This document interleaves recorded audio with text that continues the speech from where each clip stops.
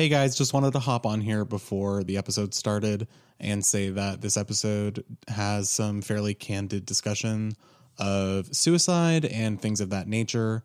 So if that's a sensitive topic for you, just be aware. Enjoy the episode.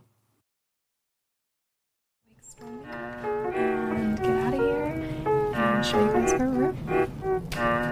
Rise and shine. Well, a very heavy rotation. We had a very Darrison. But let's go to Terrace and look for the head of the pit. Hello. Okay, something I want to address right off the bat. Let's get into it. Have you seen those ads? I'm sure you have. Those like Instagram ads or ads pretty much anywhere that are like for skincare stuff that like removes blackheads, like the removal, like the charcoal masks and things like that. The little like strips. The strips, but I also just saw one that looked like, it literally looked like someone had duct tape attached to their face. Ew. And then they're just like peeling on it. And there is no way in hell that is dermatology approved. No, there's no way a dermatologist approved that. No way a dermatologist was like, actually, the secret to skincare health and wellness is, as a health and wellness podcast, the secret is to apply duct tape to your face and just strip it off. And I'm like, no, I feel like that's not the solution. Because like when you do something that aggressive to your skin, it's gonna react poorly, right? Yeah, as a dermatologist, I used to want to be a dermatologist actually, which is hysterical considering there's no way I could have sat through that much school and be past that much school.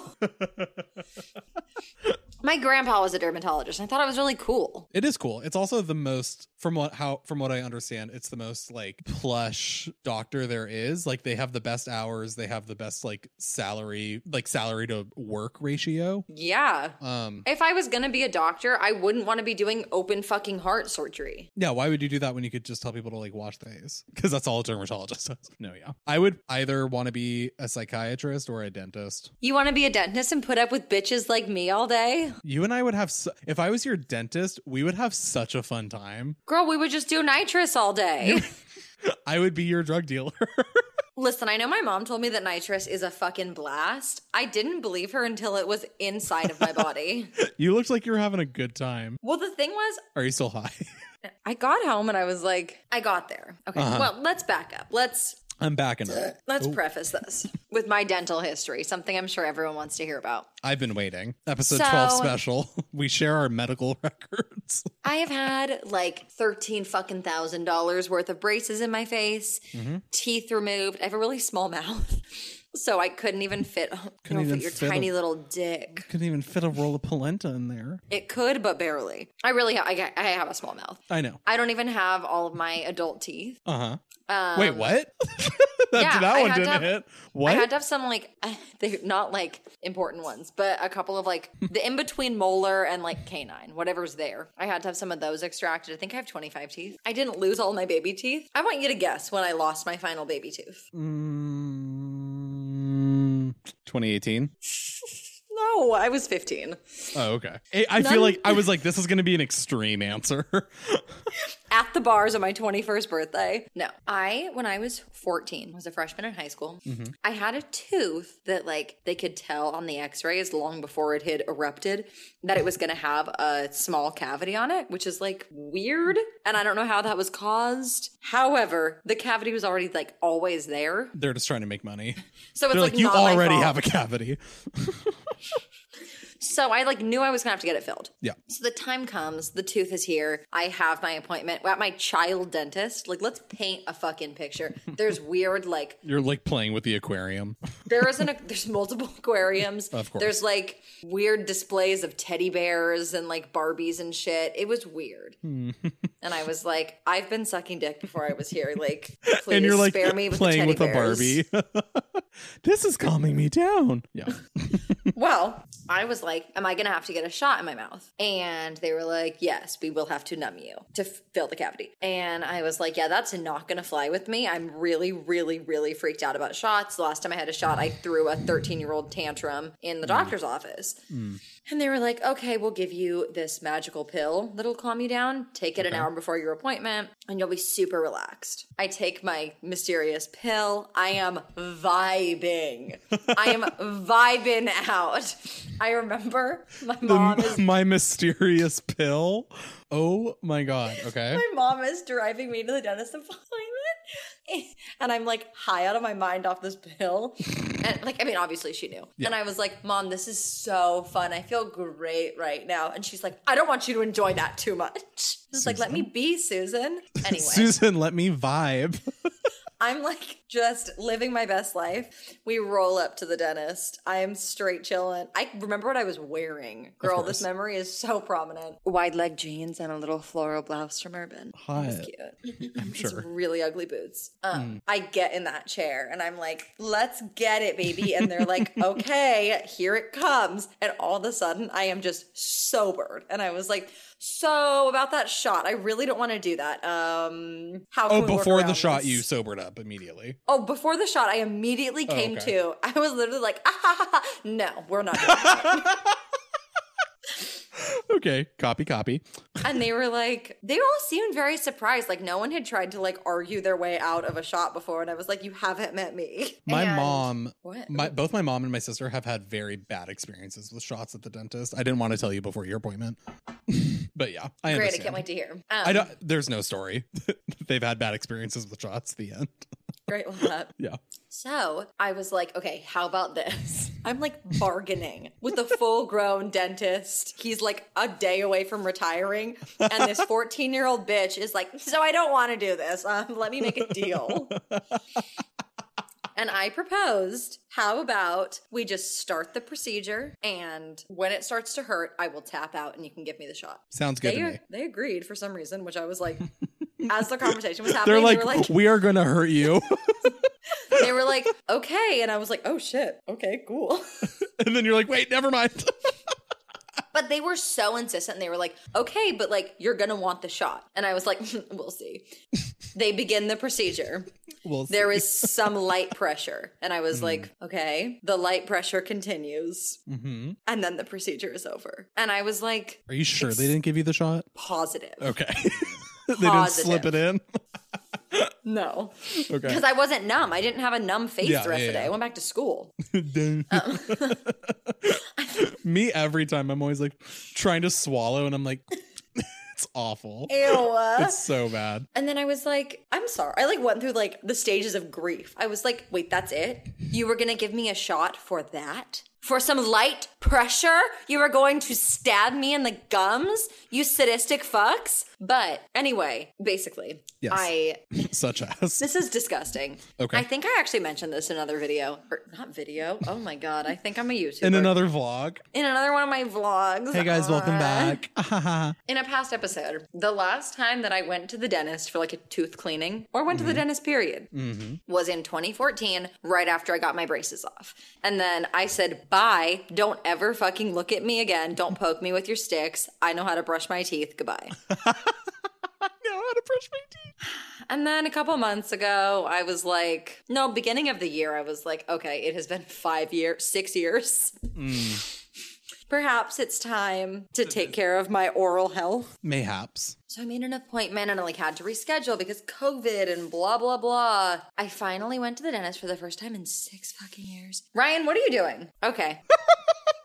Are you kidding me? I went to the dentist for the first time in 6 years and praise Jesus, I only had one cavity. She spent 90 solid minutes scraping my teeth and it was absolute torture. So that's on me. Caught me slipping. But I have been avoiding, I've rescheduled this cavity filling multiple times now. I almost rescheduled when they called to confirm on Saturday. And they're like, you have an appointment at 4:20 on the 23rd. And I was like, I remember I scheduled it at that time. That was so funny of me. Haha, past Clar. car. And I was almost like, yeah, I have a funeral. I can't go. But I was like, no, you just suck it up and go. You're like, I'm actually going to my boyfriend's funeral that day. He's like, what? And you shoot him. I'm like, he's not dead yet, but he probably will be. Yeah. IDK. Because I'd rather kill my boyfriend than get a filling. I'm not crazy. So I went today and I was freaking the fuck out. Nick heard the FaceTime call with my parents.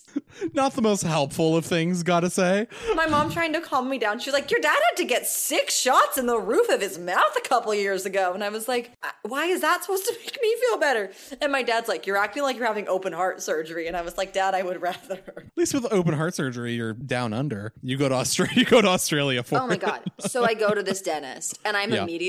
I'm reverted back to 15-year-old me being a bitch to the orthodontist. They were like, hi, how are you? And I was like, fine, how are you? And they're like, why am I doing this? It's just because I'm stressed out. Like, why am I so mean when I'm stressed? And I sit down and I'm literally immediately like, yeah, so I don't know if I want to fill this gap. Claret. And I was like, I'm deathly afraid of shots. I don't want to do this. And she was like, okay, so it looks like you have, like, we're going to give you nitrous. And I was like, I don't know if that's going to cut it. I looked at that syringe, although my mom was like begging me not to. Girl, I turned around. She was 6 feet long. That thing was... Syringes at the dentist, why are they so long? It looks like a prop. Like, that's like a... It looks like theatrical. it looks like something you use on stage so like the nosebleeds can see it. It's like why is this as large as a roll of polenta? It doesn't need to be that big. Like there are like 3 different buttons on it. It's like one of those pens with multiple colors. It's insane. It makes no sense. I literally was like, I feel like I am in a production of Little Shop of Horrors. Like, what's happening? I hate this. So then the dentist comes around and he's like kind of fun. But the weird thing about my dentist is that there's an elderly yellow lab that just wanders around. And I'm like, how the fuck is this legal? The dentist comes over. The and he's cutest thing, I have to say. That photo, I was like, oh. Ugh, this dog. And then the Claire dentist, was like, it walks over. smells so bad. And I was like, He "Aw." said something about like, here's my helper. And I was like, you're making me feel worse, sir. You're like, get that fucking animal out of here. I was like, I'm having a panic attack. And he's like, I know what'll help. And I was like, you don't know me. He's like, I'm going to bring my little helper. It's a parrot. It just I lands. wish. It's like, parrot. anxiety. The parrot did my filling. It just in my tooth. It put the shot in. Puts the liquid in its mouth and just like pecks the inside of your mouth. His beak is razor sharp. I would His beak rather. is syringe sharp. Okay, so basically I get nitrous up and I literally was like, I don't feel it. And they turned that shit up to 5,000. I took some incredible selfies, listened to my own podcast, and then started laughing at the spectacle that was me with a nitrous mask on, laughing out loud at my own podcast, the yellow lab, the nurse who hates me. And The then, nurse who's like, what if we kill her? I think she wanted to. By the grace Wait, what of episode God, did you listen to? 11. Nice. That was last week. So I was like, which one is that? Girl. What in the 2011? The dentist comes over and Okay. I was like, sir, I have a proposition for you. And I was like, here's the thing. You're just high as fuck. I have a proposition for you. I was pretty out of it. Yeah. But I was like, listen, really hate shots, really hate dogs that aren't my own. Really don't like what's happening right now. What if we do what I did in 2011 and you start drilling me and when it hurts, I tap out? And he was like, sounds good to me. And I was like, holy shit, that worked again. They can't get, you have to consent to the shot. I mean, yeah, they weren't gonna like strap me down. You can say what you like. I did not think I was gonna be forcibly shot. They're like, I thought- if you don't get the shot, we do have to kill you. And you're like, I know. I thought they were gonna be like, okay, well, we can't do the procedure. And I was gonna be like, good day.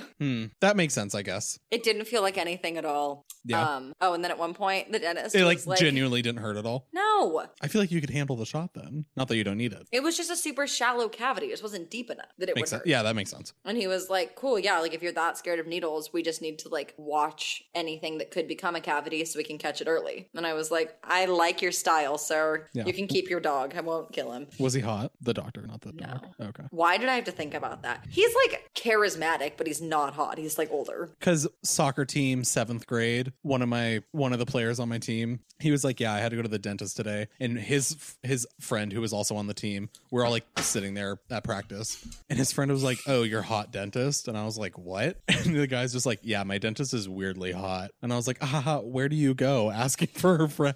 You're like, I want him to put his fingers in my mouth. I was like, I would love for him to fill my cavity. Oh my God. But then at some point the dentist asked me, so what are you going to do when there's a COVID vaccine? And I was like, great question. Probably ask them to put me under anesthesia. You're like, you mean when the government implants a chip in me? And I was like, you mean the fake made up virus? You mean the virus invented by the liberals?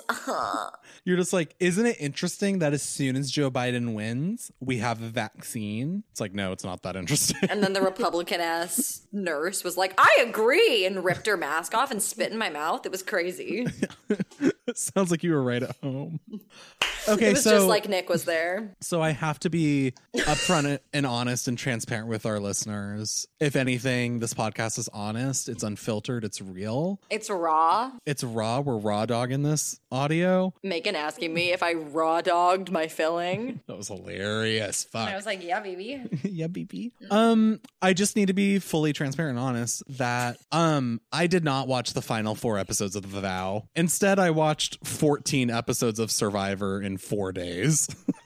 Nick, we have so much in common because I too did not watch. I really get listening and watching confused, don't I? They're fairly similar.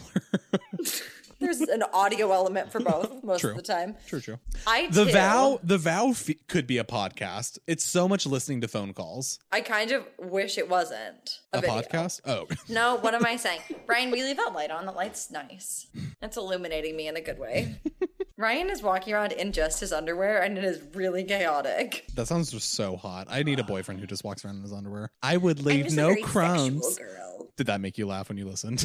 Okay, what do you think no crumbs. What do you think I said? Because I think you misheard what I said. I think you said sis ain't left no crumbs. What did you say? I said sis ate and left no crumbs.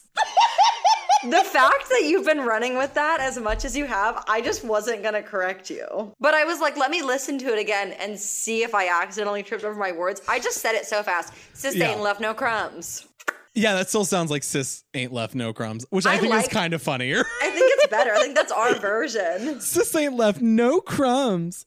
Rather than watch The Vow and do my assigned homework, I saw that Survivor has 2 seasons added to Netflix, and I was like, yes. I didn't watch it with the intention of talking about it, but halfway through, I was like, I need to. So yeah, I've been posting about it all over my Finsta. Sorry to my followers. I've been clicking through these stories because I didn't want the spoilers. True. So right off the bat, spoilers for season 20 of Survivor: heroes versus villains. How many? Okay. What is the premise of Survivor? Educate me. Well, let me tell you. I've been waiting for this. So my family used to watch Survivor moderately religiously. Like we used to watch it every Thursday. Okay. When I was like little, when I was like 7, 8, like around then, we watched it a lot. So I've seen like a good amount of the early seasons. It started in 2000 and they do 2 seasons a year. Okay. So by 20, there's like 40 fucking seasons. Yeah. They just had their like 41st season or something. I'm like 20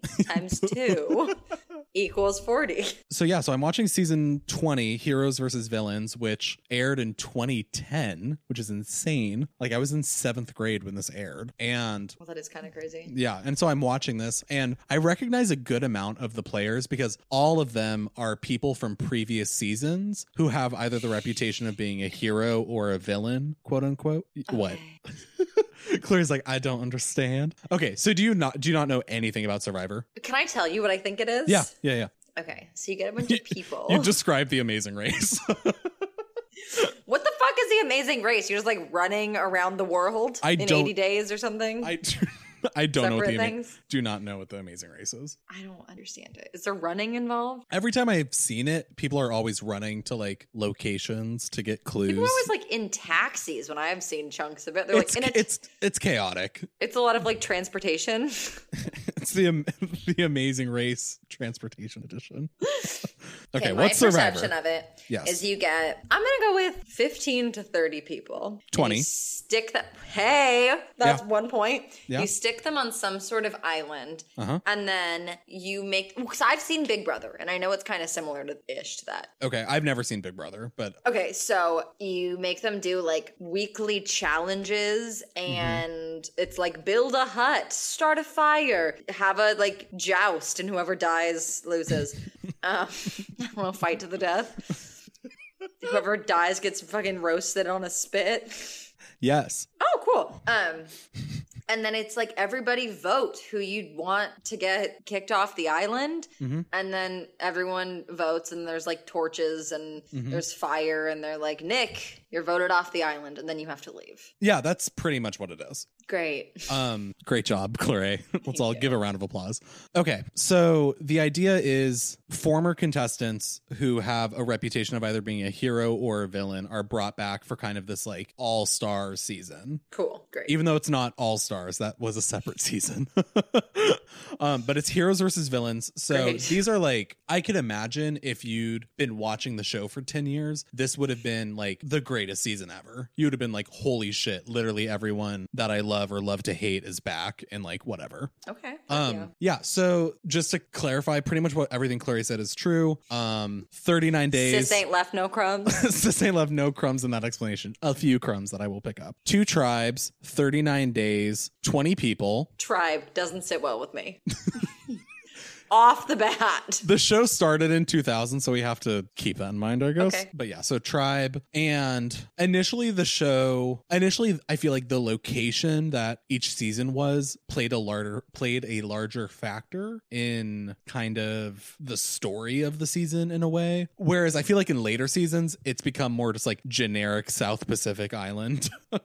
But like season 2 was Australia, and season 3 was Africa, and season 16 or 18 or something was China, and like, I don't know, kind of like cooler locations rather than like generic tropical island, which is kind of what it is. Anyways, so there were a lot of people that I knew from seasons from when I watched as like a kid, and I was like, oh shit, like them, like they're here. That's so exciting. So it kind of like jogged that memory and was exciting. My favorite off the bat was probably Stephanie on the Heroes Tribe. I remember liking her when I was like 8. But then she got voted off episode 2, and I was like, okay, bye, Stephanie. Bye, Stephanie. But Stephanie had already been on the show twice and had won one of her seasons. Oh, bringing back a winner and then to get eliminated second episode? That's embarrassing. Many people brought back one their previous season. Oh, so it's like the Hunger Games, like the second book, third book. Yes, kind of. Whichever second fucking book. one it is. Catching Fire. Claire's like, I don't know, I'm hot. I don't read. Okay. I didn't finish that series. I read the first 2. Well, the third book sucks, so you didn't miss much. Holy Great. crap. Genuinely, I wish I hadn't read the third book. So every 3 days, there is a reward challenge and an immunity challenge. The reward challenge is for things like a week's worth of rice or coffee or equipment to make fire or construction, like things like that, because they're just like stranded on a beach somewhere. So that's a reward challenge. Are you following? Yeah, so if you don't waste, you just not eat. Then you have to like go get like clams or like chickens. No. Oh or my God. I would have died or day 1. coconuts. You could not do this. No Do question. people die? People have been evacuated several times. Ooh, I love this. It's like Oh my pretty. God. It's like pretty. It's pretty hardcore. Nick, from what when I we can get tell. famous, we should try to go on both Celebrity Survivor. and American, no, not American, Amazing Horror Race. Story. American Race. This podcast is American Horror Story. My neighbor Ryan Murphy is listening through the walls, Yeah, getting he's like- ideas. You have reward challenge and you have immunity challenges. At the end of every episode, there's tribal council where the tribe votes one person from their tribe off and they're gone. Okay. I would vote you off day 1. Yeah, we write each other's names. We're like, Claire XOXO. I'd write a fake name. People apparently did that in early seasons, and the producers had to like crack down on it. People tried voting the host off. Us. That's bold. I love that. I know, right? Yeah, we should That's keep very going. like Into the Woods vibes. Like kill the narrator. Spoilers. I know nothing about Into the Woods. Oh shit, that was a large spoiler. You can spoil all of it. So if your tribe wins immunity, they don't go to tribal council. Cool. Great. Cool. And then like they're safe, and the more people your tribe has, the more likely you are to win subsequent challenges. Got it. Okay. Cool. You know? Following. So the heroes are immediately fucked because the villains win all the challenges. And so on the villain tribe, we have Boston Rob is his nickname. That's what I was almost named. That'll be our child's name. So his name is Boston Rob, and he is a fan favorite. He's on the villain tribe, and I feel like most people on the villain tribes are just players who are really good at Survivor. And to be good, you kind of just have to be ruthless. Like us. Yeah, we're ruthless in the podcasting game. Showing your dirt on your favorite podcast. Nick and I have it. So it's Boston Rob, and it's him versus Russell. And Russell is this like 4'0" little man from Dan? this fucking little man from Texas who is batshit fucking insane. I have never seen a crazier motherfucker than this man. He is small, stout, and ready to kill. I love him. Oh, he sounds fun. You remember the little person from Twin Peaks who like assassinates people? This is like him, but on Survivor. I was like, holy crap. Like this guy has runs in with the fucking... Yes, the guy simultaneously has a massive ego and just crippling insecurities. It is insane. Yes, I'm describing you. And had to ask the question. And it's just insane. So right off the bat, Russell creates an alliance between him, Parvati, Danielle, and... There's some names here that I have some gripes with. I wonder who. Russell, Parvati, Danielle, and there's a fourth one that I'm forgetting. But Little Jim. Pretty much, sure. Pretty much it's Boston Rob's alliance, which has the majority of people. It's like 6 people versus Russell's 4. And okay, are we on? You're following? Cool. I'm following. Amazing. So Rob has the majority, and the first time the villains lose, or not the first time, but one of the first times the villains lose immunity and have to vote someone out.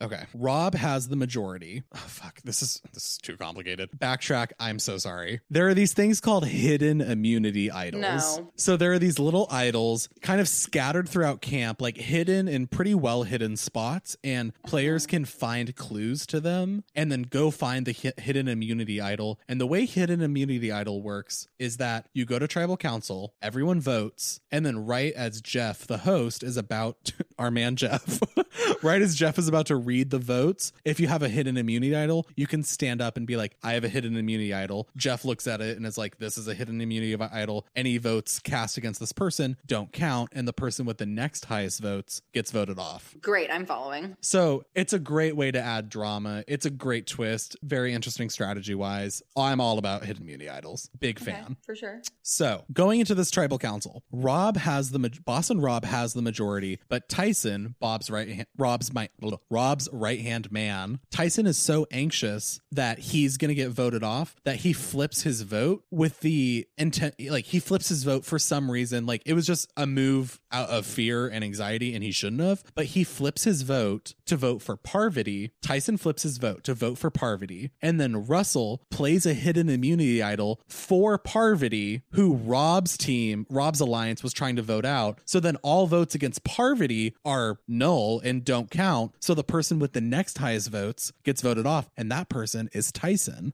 So then Russell has the majority, not Rob. Big deal.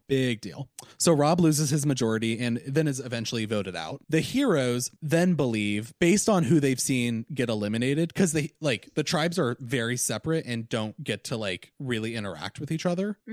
So just based on who the heroes are seeing are getting eliminated by on the villain tribe, the heroes are like, ooh, there's an all-woman alliance over at the villains tribe, which was so far from the truth. Like there was no all-women's alliance. Like the women were all over the place in terms of who they were aligned with. It was insane. Like they couldn't have been farther from the truth. Fuck me up. Is Survivor always broken into 2 tribes? No, one season I remember it was broken into young men, young women, older men, older women. Ryan has a question. Yes, Ryan. Oh, yes. What's your answer, baby?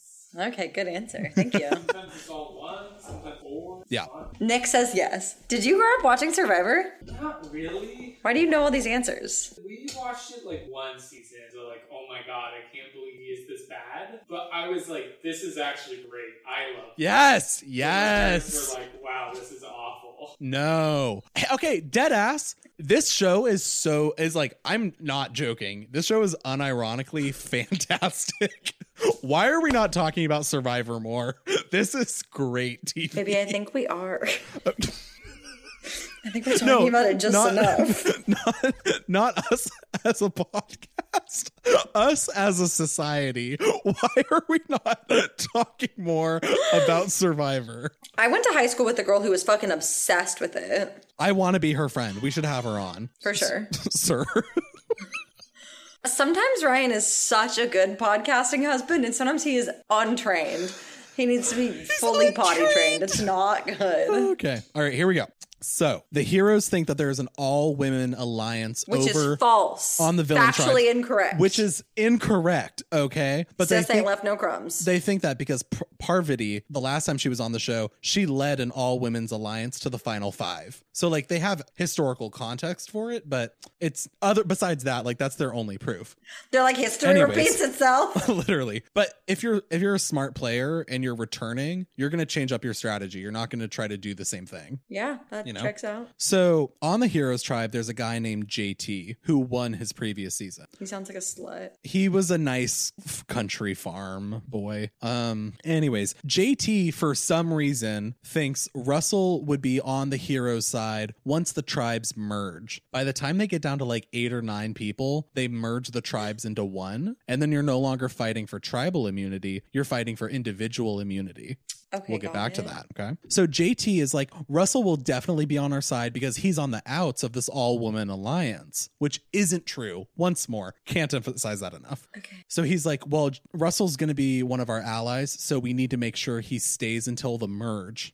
So during an immunity challenge, JT sneaks a hidden immunity idol to Russell, to someone on the other tribe. He gives him a hidden immunity idol and is like, protect yourself from the women and get rid of Parvati next, because they saw her as the biggest threat and because she won her previous season. But Parvati and Russell are massive allies. So it's like, this isn't going to work out. So then Russell's like, LOL, incredible, and uses the idol to just solidify his alliance's strength, and then he votes out anyone not part of his alliance of 4. And so by the time the merge happens, only one person is left who wasn't in Russell's alliance, and that's Sandra. We'll get back to Sandra. So then the tribes merge and they rename their unified tribe into they rename their tribe Yin Yang. I predicted that. Shut up. Shut up. Like, I was literally thinking, what are they going to name it? Good, evil, yin, yang? Are you fucking kidding me? They actually named it yin, yang? And then I just said ... Okay. So then Russell makes up a story to explain what happened to the heroes, like why Parvati wasn't voted out. So he's like, oh, Parvati played a hidden immunity idol, so blah, blah, so that's why she didn't get voted out, blah, blah, blah. And the heroes believed him, even though Sandra, who's not on Russell's side, tells the heroes they are lying to you. That is not what happened. And they're like, no, we believe Russell and not Sandra. And I'm like, Russell is clearly a piece of shit. It's so obvious that he's garbage. Why are you trusting him over Sandra? Anyways, at the vote, merged tribes, the heroes think they have it. The heroes think they're going to vote out a villain and then they're going to have the majority. However, at the vote, Parvati whips out not 1, but 2 hidden immunity idols and makes the bold move of giving it to Sandra and Jerry, who's a woman. Sandra and Jerry are from the villain tribe, and therefore any votes cast against Sandra and Jerry are null. And JT gets voted out. Ooh. Bitten by his own hubris. You could say his hubris bit him. His hubris was like, okay. So heroes then get eliminated. There are no heroes left. It's all villains. Good, fuck them. Yeah. It's just Yang. Russell then gets jealous of Danielle and Parvati's alliance for some reason. And they're ladies. They have like yoni magic to bond over. Their periods were synced. They had to make diva cups out of banana leaves. That's not for you, And Russell. then they did face masks with the blood. Girl. Okay. So then Russell gets jealous of Danielle and Parvati and backstabs Danielle, which freaks Parvati out. And then we end up with our final four, which is Sandra, who won the last time she was on, Russell, who was a runner-up last time he was on. He seems like he's got a small dick. He does. Parvati, who has been on 3 times and won the last time she was on, and Jerry, who was on season 2 Australia. Cool. That sounds So like a good group. Russell feels that he is going to have the best chance to win in the final tribal council against Sandra because she quote, hadn't done anything all season, which was true. She was a follower and didn't participate in like any of the challenges, but she also got to where she was because she low-key minded her business and was very sassy. Like she played the game well. Like she did what she needed to do, clearly, because she's in the final 4. For the most part, when Yes. you come into a reality competition and you're like, I'm the personality. Woohoo! Look at me shaking my titties. I'm gonna. Yes. When you walk in and drop your one-liner, you're gonna go home tomorrow. You need to be forgettable. Typically, this doesn't apply if you're a man, and that's the fault of the patriarchy, and we can unpack that later. However, No, if you're a woman, put your head down and follow your role, handmaid. I mean, it's. But it's true. Do I agree that that's a good part of the society we live in? No. Do we live in a society? Yes. We live in a society, and if you want those $1 million, you need to follow the rules. But Amen. do you know how Final Tribal Council works? Can I guess? Yes. Okay. It's genius. Final Tribal Council. Like, it's down to 3 people. Yep, I got you. How is it decided who wins? So everybody whips out their immunity idols that they found all season, and the man with the most. You can't play hidden immunity idols once there are 5 people left. Never mind. Yeah. Take back everything I said. There's like a final challenge, and whoever like does the worst in that gets immediately eliminated, and then it's down to 2, and then the host is like, hey girl, I like you best.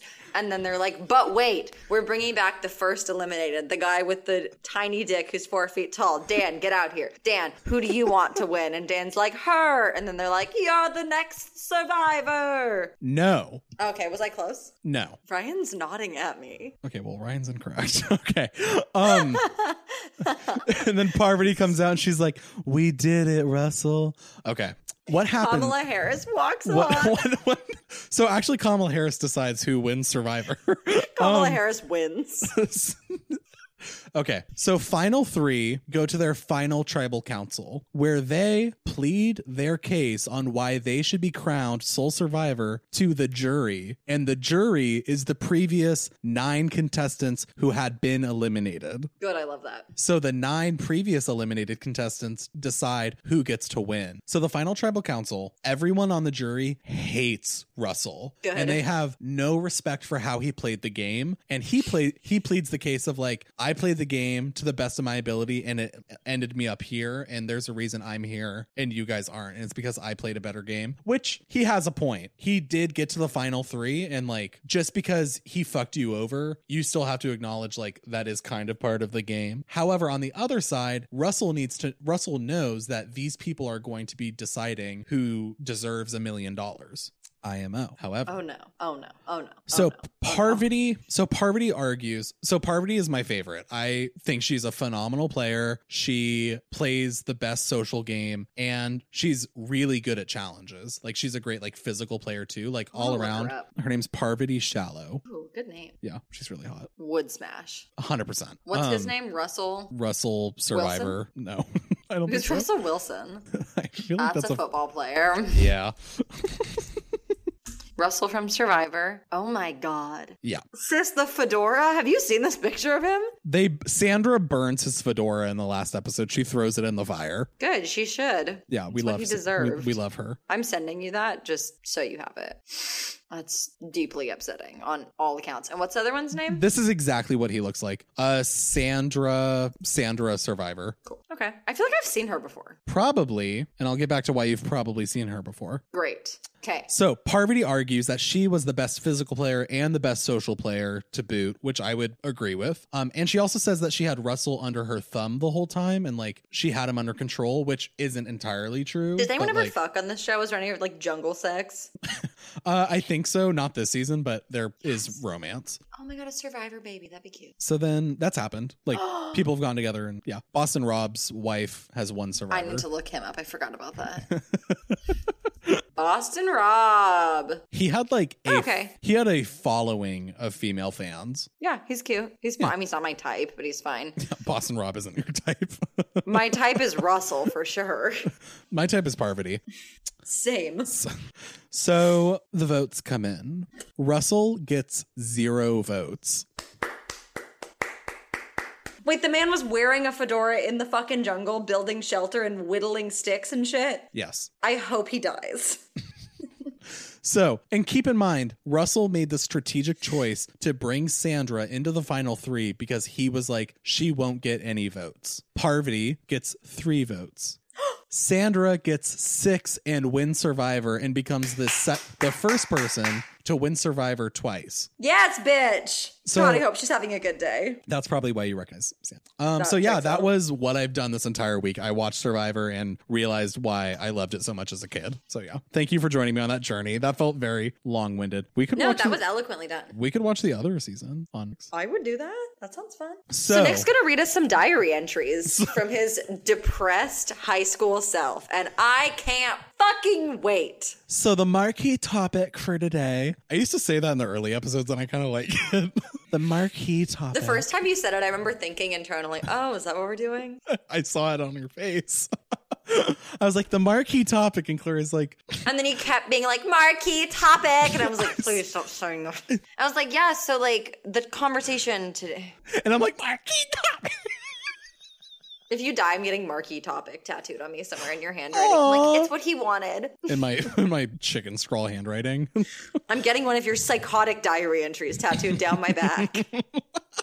Spoilers. One of your poems. So A tattoo artist would see that and be like, I'm sorry, I can't in good faith do this. a tattoo artist would see that and then light themselves on fire because they're like, I don't want to live on a world where that poem also exists. And you're all about to. So, high school heartbreak. Tell me your we're sad done. stories. All right. So, What did Chrysanthemum do to you? pretty much, in terms of crushes I've had in my life, Okay. I had a crush on my friend Abby from like 4th grade through like 6th grade, I want to say. Okay, so you were straight for a minute. Yeah. I mean, she was like smart, or is like, now she's She stupid. got real stupid. No, like she was smart and like super pretty. And I was like, oh, it was more like I should have a crush on her rather than like I have a crush on her. Now knowing what a crush feels like, I'm like, no, I just kind of thought I should. Also, sorry, quick Yeah. sidebar. We're off to a good start. My mom asked me today, did Nick really get circumcised at 19? No, I made that all up for the podcast. I made that No, all I up was for like, episode it was 10. a lie. It's like, you caught us. I went to the urologist as a bit. Did she listen to that episode and actually think I don't that? think so. Okay. So wait, you just How thought your did- body was beautiful? How did we not go viral for that title alone? Our day's coming, baby. Don't worry. One of these days. Okay. So the first, like, I would say real crush I had was kind of in 8th grade on this guy who I went to school with, and he was on my soccer team, and I just thought he was like very cute. Great. He was really stupid though. So, you know.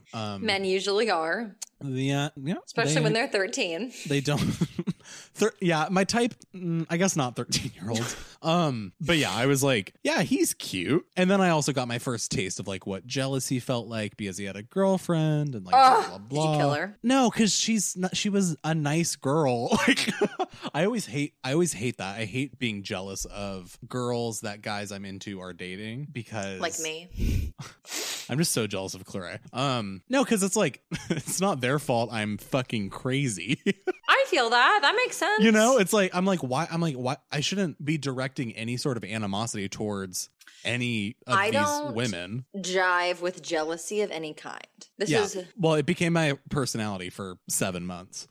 okay. I mean, we were all in high school at one point in Yeah. time, and I was a crazy jealous cunt for a minute. So Me too. I'm glad I'm in good company. you're in great company. As an adult, and after like really coming to terms with my abusive relationship and like a lot of thought on that, I don't fuck with any sort of jealousy, any sort of control and rules outside of let's respect each other and Yeah. keep Outside of like normal, healthy our boundaries. private Yeah. business private.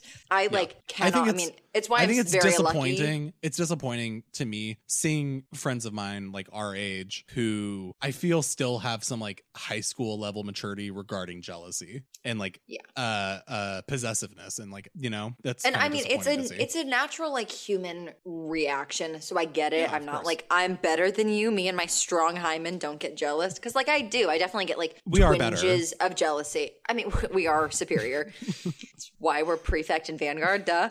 But like, I think it's one of the things that's like is so important to me. Like, especially in my relationship, is that I'm with someone who doesn't tell me what to do or get Yeah. jealous of what I do because I Yes. cannot live with that. And I've noticed that in turn, that respect and freedom from him has made me a way less jealous person on my end. Honestly, when we were recording episode 10 and you were telling all those stories, I was like, Ryan's in the room. Like, I was worried. I was like, oh, he's going to get jealous. Yeah. Like, this is going to cause conflict. And then you told me about the conversation that you had with your family and him. And I was like, oh shit, that's so impressive because I come up very short, if not empty, trying to think of other people I know who would have a similar reaction. Yeah. It's special. It's super special. I Like, do not take it yeah. for granted. No crumbs. And To clarify, we do fight about other things. no, of course, yeah, you're like, my relationship's perfect. I hate when YouTubers and influencers do like a me and my boyfriend Q&A. It's like, do you guys fight? And they're like, honestly, we don't. I'm like, kill yourselves. So yeah, so that's when I got the first taste of jealousy. In my 8th grade lit class, we had to write poems and then make a book of all of our poems. And I wrote a poem on jealousy. Do you want to read it for me? Unfortunately, I have it somewhere in Oregon. So next time I'm up there, I'll find it. I'm going to go bang on Dorlinda's door what- at midnight. What if I broke in? You're wearing a ski mask. My grandma's there. I'm like, Baba! She'd be like, if you did that, she'd be like, Nicholas. I'm like, yes, Baba, it is I. That's how I Nicholas. talk. It's just, tis I, Nicholas. Oh my god. Just I, Nicholas G. Curl of Nicholas G. Curl Photography. Is that how you fuck. say hi to your grandma? Yeah, I always introduce my title, owner of Nicholas Curl Photography. So One half of Brain Cell Girls. all I remember from the jealousy poem is that I said jealousy tastes like sand. What does that mean? And sis went off.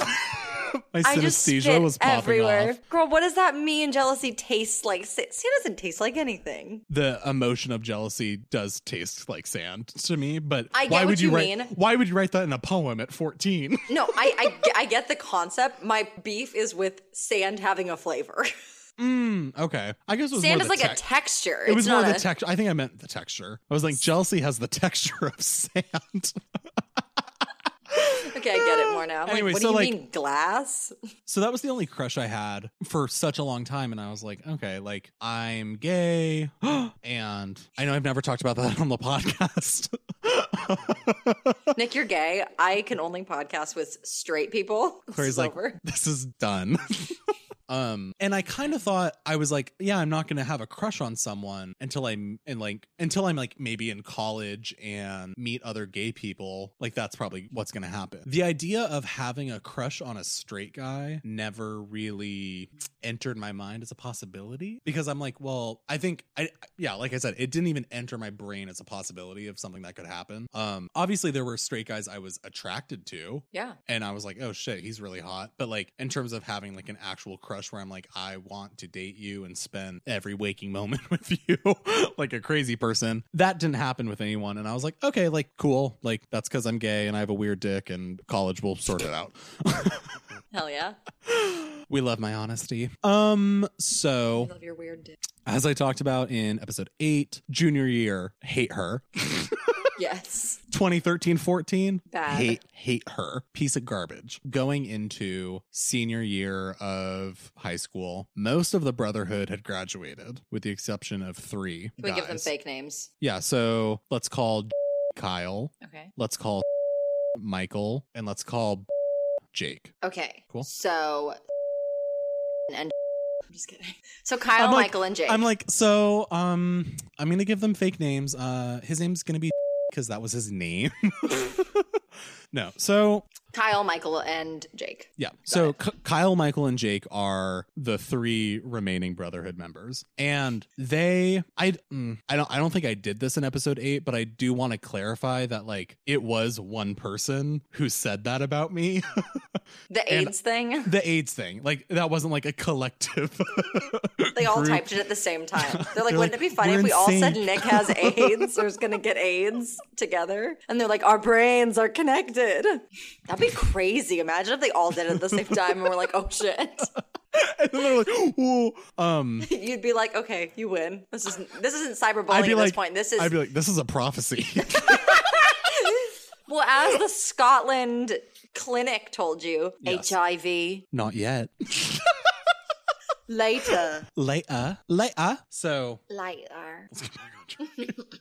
So I just want to make that clear, and I think that'll like make my actions and decisions make more sense. That I didn't really, to an extent I did, but for the most part I didn't really hold that many hard feelings against any of these 3 guys for what happened, because they had apologized to me genuinely, authentically, effectively, and it seemed like they'd learned from their mistake, saw how much it hurt me, and we'd moved on. I was ready to move on. I was ready to become like better friends with, because I'd say A we were brother friends the year yourself? before. I was like, let's start our own little brotherhood, where we suck each other's dicks.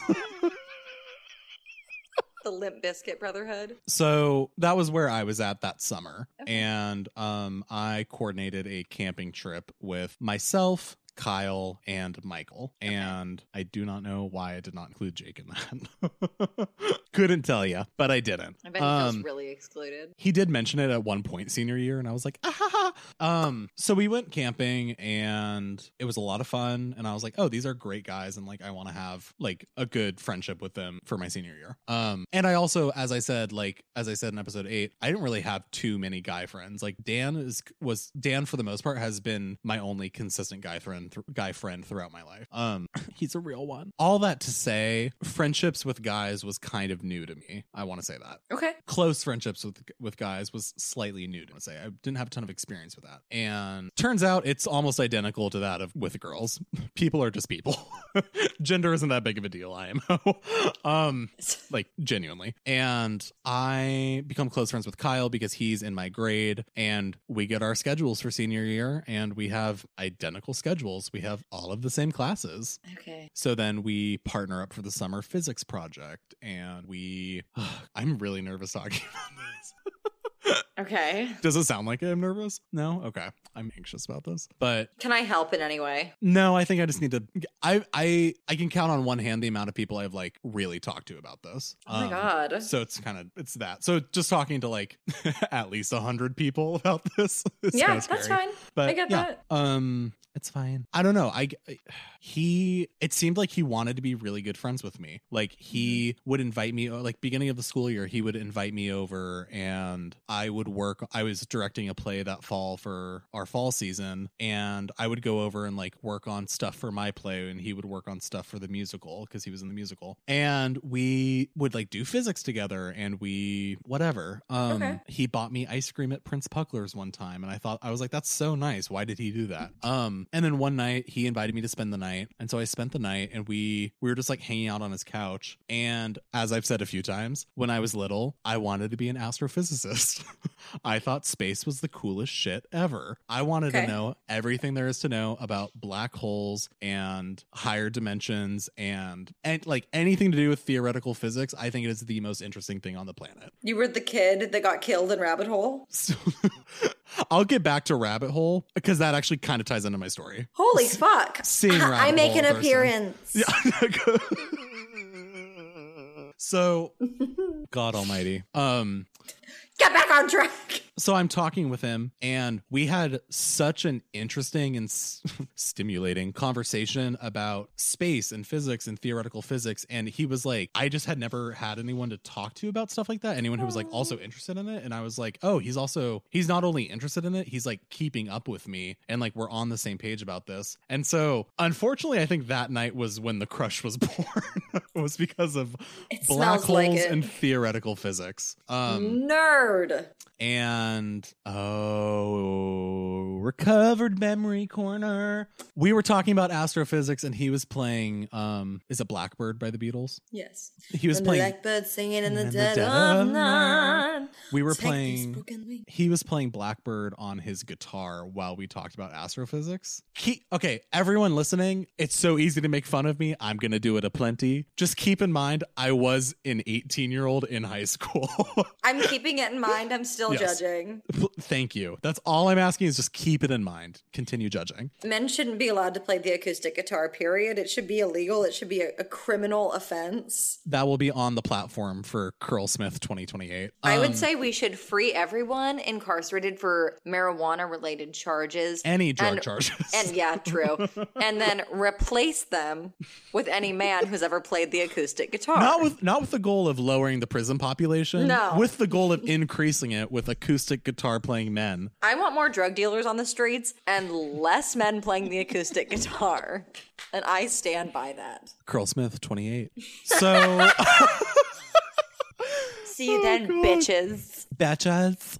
So that happens. I go to sleep. I'm sleeping over at his house that night, and this is so gay. This is so fucking gay. Put it in your barn. It's 'cause I'm a homosexual. He's like, yeah, he's like, you can sleep in my bed tonight. And I was like, okay. I was like, is this what male friends do? IDK. Ask Ryan if he's ever slept over at a friend's house and they've slept in the same bed. Ryan, have you ever slept over at a friend's house and you've slept in the same bed? Male. No. Male friend. Well, I guess the answer is the same. So I was like, okay, I guess that's normal. I'll sleep over in your bed with you. I'm so sweaty.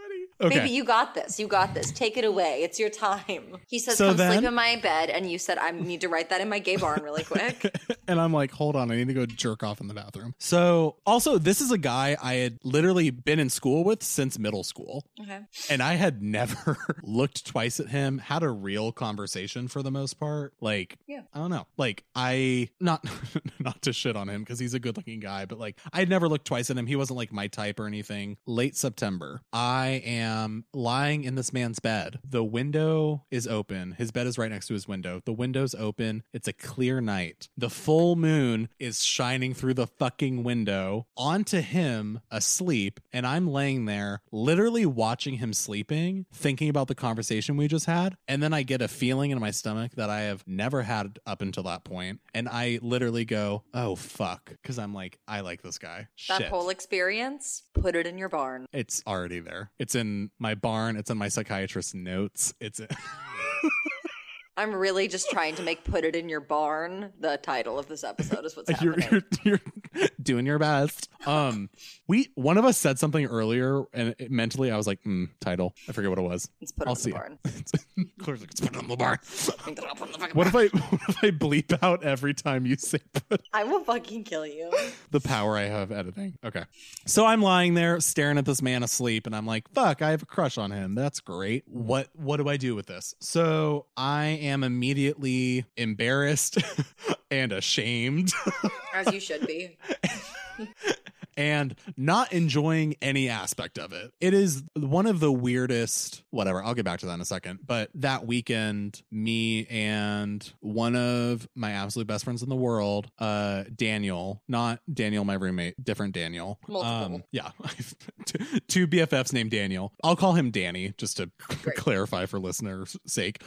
So me and Danny go to Mucho Gusto and we sit outside and I'm like, hey, Gorge. I'm like, so I think I might have, and guess what cuts me off? Guess what starts playing over the speaker at Mucho Gusto? Blackbird by the Beatles. Blackbird by the Beatles starts playing.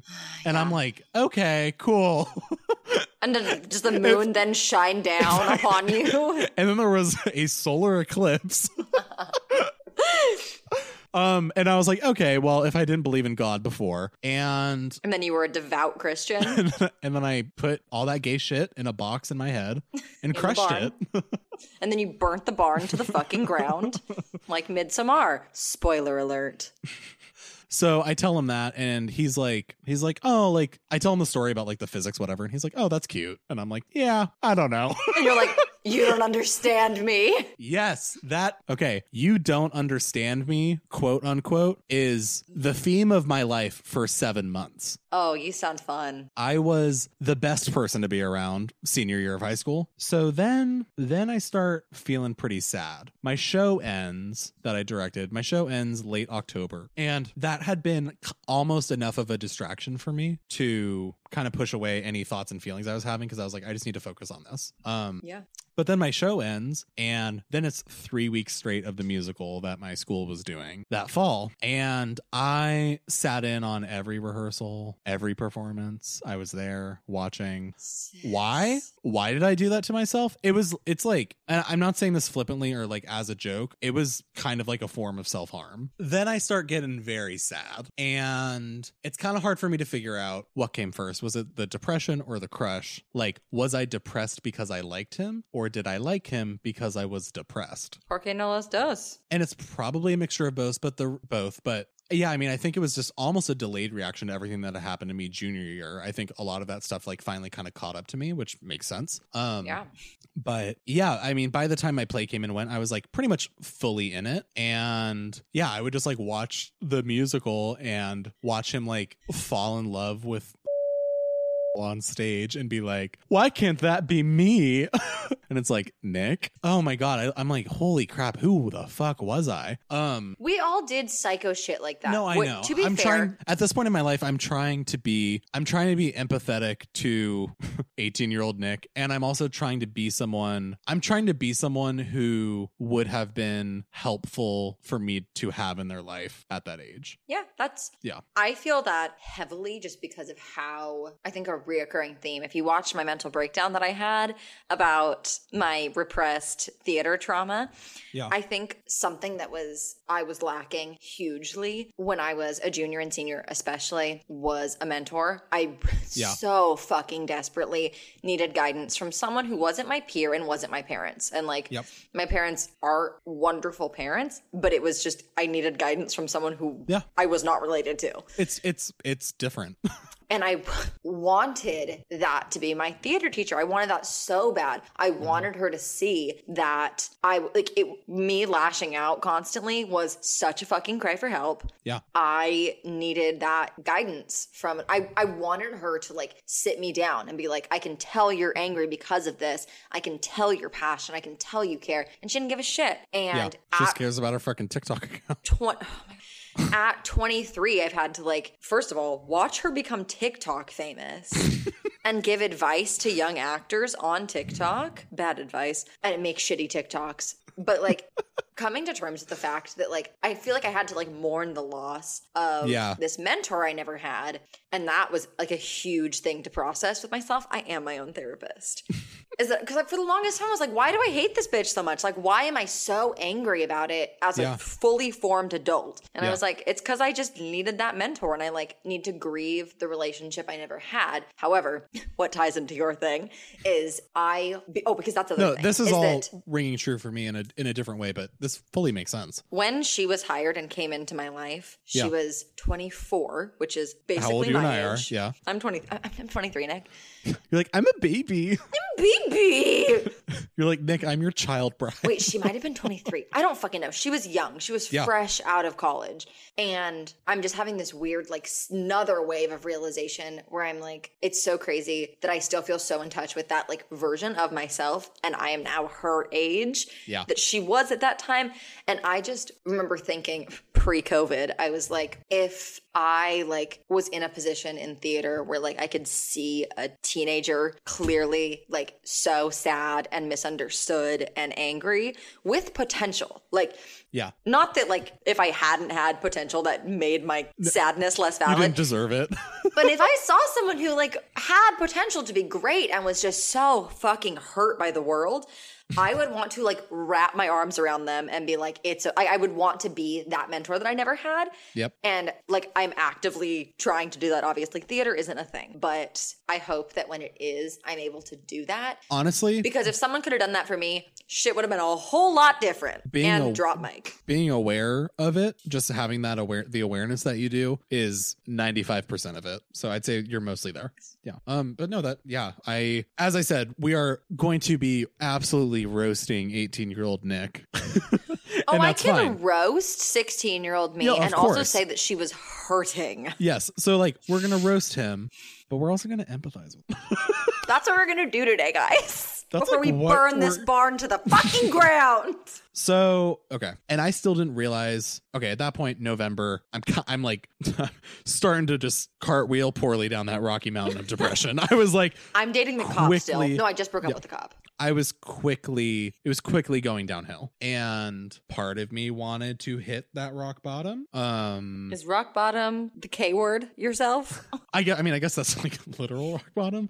I'll get back to that. But Okay. no, I guess I wanted to hit, this is hard to explain. It's like, I think I get what you're saying. I think very visually, so it's hard to put into words without sounding like a. Paint me a picture. Write me a poem, Nikki. It's hard. Like I don't know. I always feel like I sound like a crazy person when I describe like kind of how my thoughts form because it's very visual. But with this, For the most part, it always resonates with me. So it was kind of like I was. This sounds ridiculous, so I'm sorry. say Imagine it. I'm on a really tall hill and it's nighttime and there's I can see it. there's a very steep and it's very steep below me and I don't know what's underneath me and for all I know it just keeps going forever. I felt like I just started walking down that and like started almost like falling and I was kind of like, yeah, I kind of hope I hit the bottom. Like let's see what that's like. Ugh. Mainly, this is so fucked up. Mainly because I was like, well, if I hit rock bottom, like he's gonna have to pay attention to me. What the fuck? We've all had that thought. Yeah. Like, not to No. diminish it, but that like, helped. That hearing people be like, "Oh yeah, I fully understand that." I'm like, thank God, I am There not were- a special crazy person. girl, talk about wanting attention. There Yeah. were times when I would think, like, if I can, like, literally physically say this questionable thing loud enough, maybe, like, Yeah. Yep. theater teacher, redacted, will hear me and she will come to my aid. Like, Yeah. and that, I mean, that's like not even a metaphor. That is as literal as it can fucking get. I was like, if I say something questionable and concerning, she will come help me. Yeah. No, it's fucking hysterical. It's like, girl, go to therapy. Like, I was in therapy. I started going to therapy. you're like, it wouldn't have helped you, bitch. No, love my therapist. I started going to therapy again to the therapist I'd been seeing on and off since I was 12 around when my play closed. And initially I was kind of just catching her up with what happened junior year. And then eventually I can't explain how embarrassed I was to admit to anyone like that I had a crush on this guy. I think most of the things, in my opinion, And that That- translated to my therapist. It took me like 3 or 4 sessions before I even like hinted at this being a problem in my life. most of the things that are like, this is the sole reason I am depressed or anxious or like going through it. If you really whittle it down to like, this is the cause, I have a crush on this person, my theater teacher doesn't like me, it sounds so fucking stupid. Yeah. And like, Because that's one of the reasons. you get down to it and you're just like, okay, so don't. It's like Literally. Well, for the longest time, when the root cause of all my sadness was, I am sad that Gypsy closed. That is, I'm sad my play is over. What? Yeah. That's not a reason to be depressed. I mean, it is. the thing is that However, it sounds stupid. feelings aren't rational and you can try to rationalize them and that can be helpful, but like your feelings are valid because you are feeling them. That's all the This ain't left no crumbs. that's all the validity your feelings need is that you are feeling them. That's kind of it. Okay, so where does rabbit hole come into play? You're gonna have to hold off for a bit before we get It's November. Rabbit hole was January. buckle up. Buckaroo. Buckle up, buckaroo. So yeah, I was cartwheeling poorly down that starlit hill and And Blackbird was playing. Blackbird was playing at Mucho Gusto. And Kyle was being taken to prison for the offense of playing the acoustic guitar. He's like, we're like, hand over your guitar. And he's like, no. And we're like, you'll be killed. I know. And he was like, I know. you can say what you Say what you want.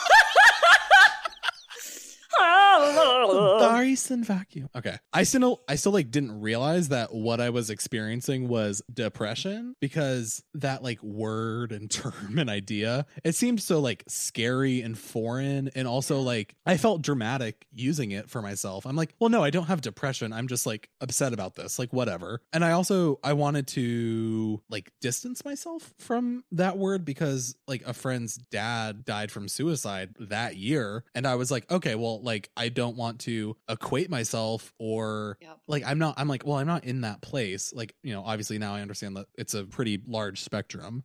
It's like there's something about mental illness that it's like if you're not experiencing the absolute worst version of it, you can totally dismiss it. Or yeah, like, if you're not like, holding a bottle of pills, you're just like, oh, I'm fine. And it's like well, it's like when people always say like my depression's so bad I can't get out of bed. And I mean, I don't know if I have depression. I don't think I do, but it was always, I've had like depressed times in my life. Yeah. It's all having depression and being depressed are different. I was going to say like that's also difficult, because you can be depressed, like that's a feeling, and then depression is like a condition, and it's hard to But there've been times in my life when I was depressed. I do not have depression. And I was like, well, I still get out of bed and go to work. I don't think I do. I'll get back to, please remind me about that specifically. I've always felt like, well, I have to go to work. Like I can't not get out of bed. Therefore, my feelings are not valid. I don't have depression. I'm just lazy and sad.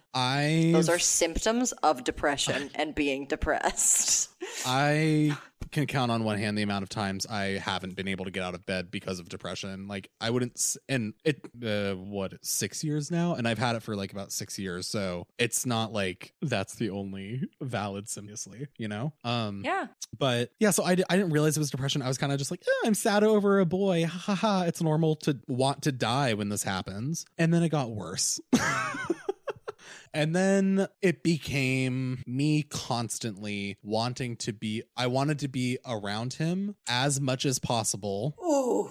No matter what. It was like a drug addiction. That is the best way I can describe it. It was like a drug addiction. I've experienced that. Yeah. It's like, where you're like practically following them around and you're like, what am I doing? But you can't help it. And then you just like feel yourself. You know what I mean? Yeah. I hope I wasn't, but like to an extent, but I wasn't like following him around like the dying dog at your dentist office. I was like, like it wasn't like that, but it was, I still had every class with him, and then the winter show came, and we were cast in it together. He was cast as the lead, and then I was cast as the, I don't know what the title is, the next next on the call sheet, I guess. I was like the highest supporting male, whatever. So I was billed second. I was billed like fifth, right?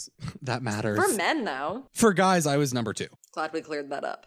Yeah, it's really important to the listeners. So I'm cast in this play, and he's cast in it, and his girlfriend is also cast in it. And then I am not only seeing him 6 or 7 hours a day at school, I'm also seeing him for the 3 hours of rehearsal afterwards. And then that's 9 hours. And then math. And then I'm trying every fucking day to go over to his house to do physics homework for another 3 hours. I'm trying to spend like 12 hours a day with this guy. You're a drug addict. I'm not saying that facetiously. It's what it was. It was an addiction. And the shitty part is that, like a drug addiction, I felt like such absolute shit 99% of the time. And then 1% of the time I would get a little bit of a high that I was like chasing, but the high was never as good as I expected it to be. And it was never ever worth the amount of pain. I was like dragging myself over coals for this guy emotionally. And it was never worth it. And I didn't realize that for way too long, that I'm like, oh, I'm never going to get out what I'm putting in or have it make up for what I've like lost emotion. And that's shitty. Yep. So now it's time for a diary entry.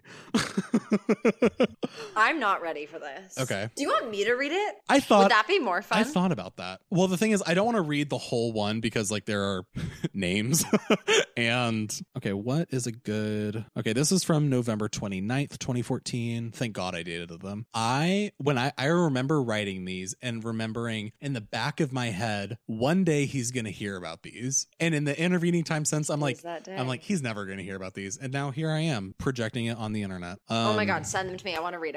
I'm trying to find the first one. Okay, not that one. How many are there? How many am I reading? We are, if we read every single one that I have, it would be 3 hours. Okay. So we're not. Okay. Are you good? Yeah, I'm just like trying to decide how much of this we want to read. I'm going to text you this paragraph.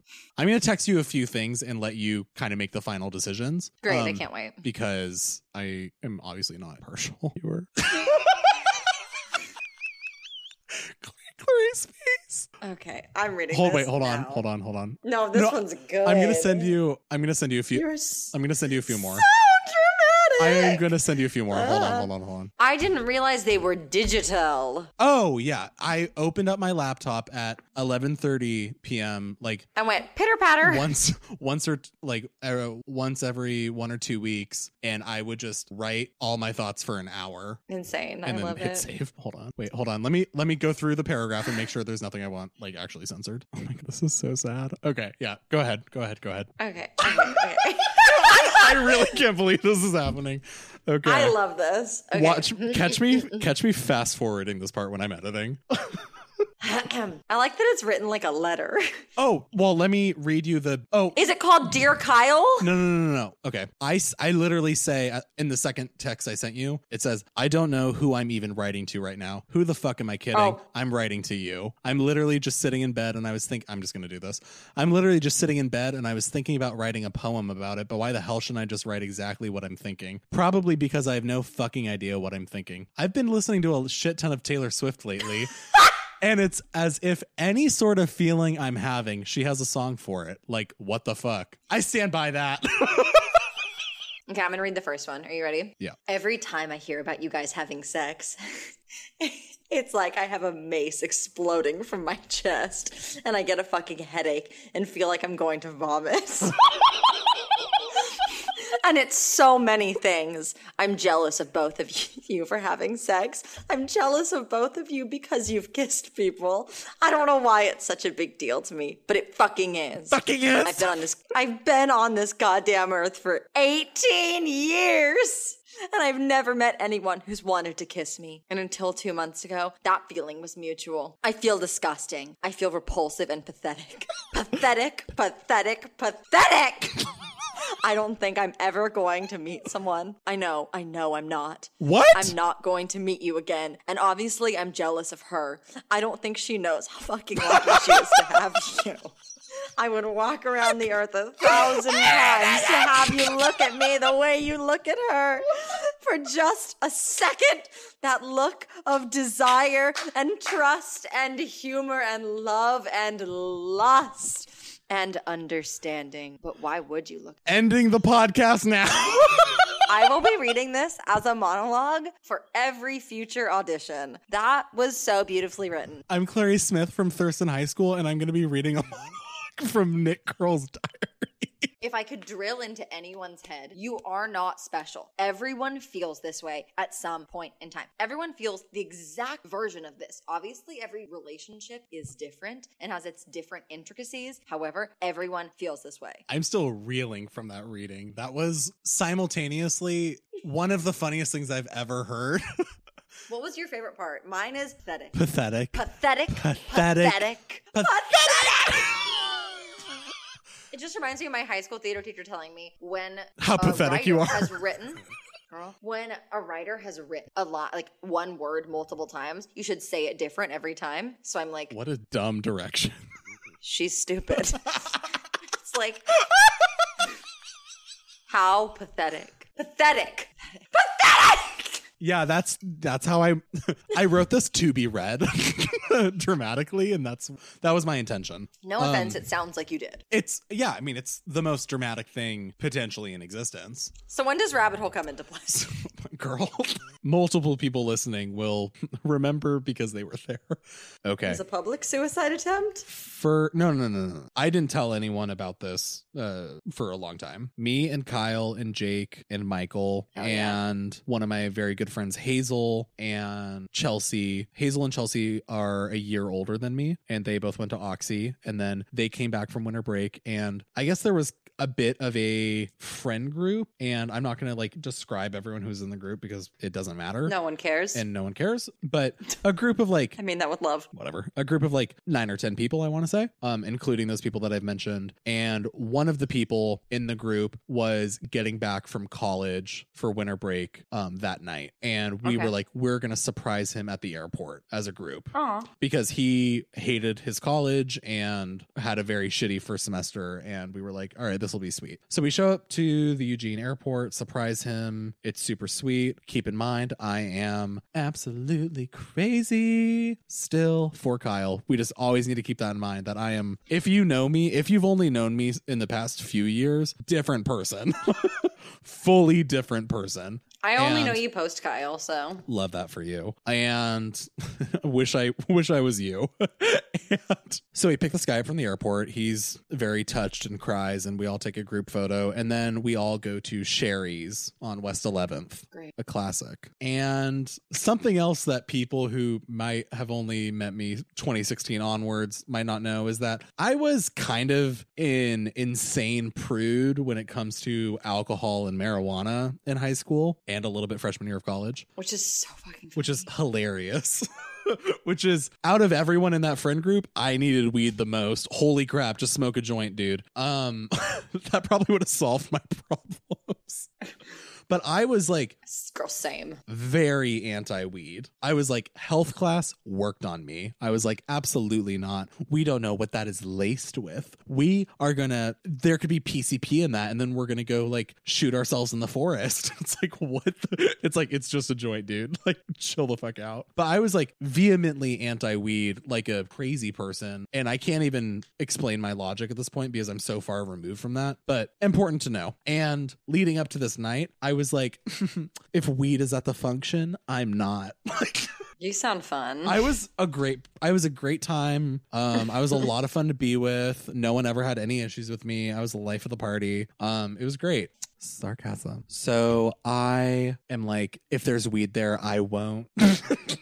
Okay. If there's weed there, I won't be, which is a choice. And everyone, not everyone, but like some of the people that I told, I was like, hey, like, I wasn't like actually like, if there's weed there, I won't be. I was just like, hey, like, I don't want to be there if you guys are going to be smoking because it makes me uncomfortable. Like, that's kind of how I said it. And they were like, okay.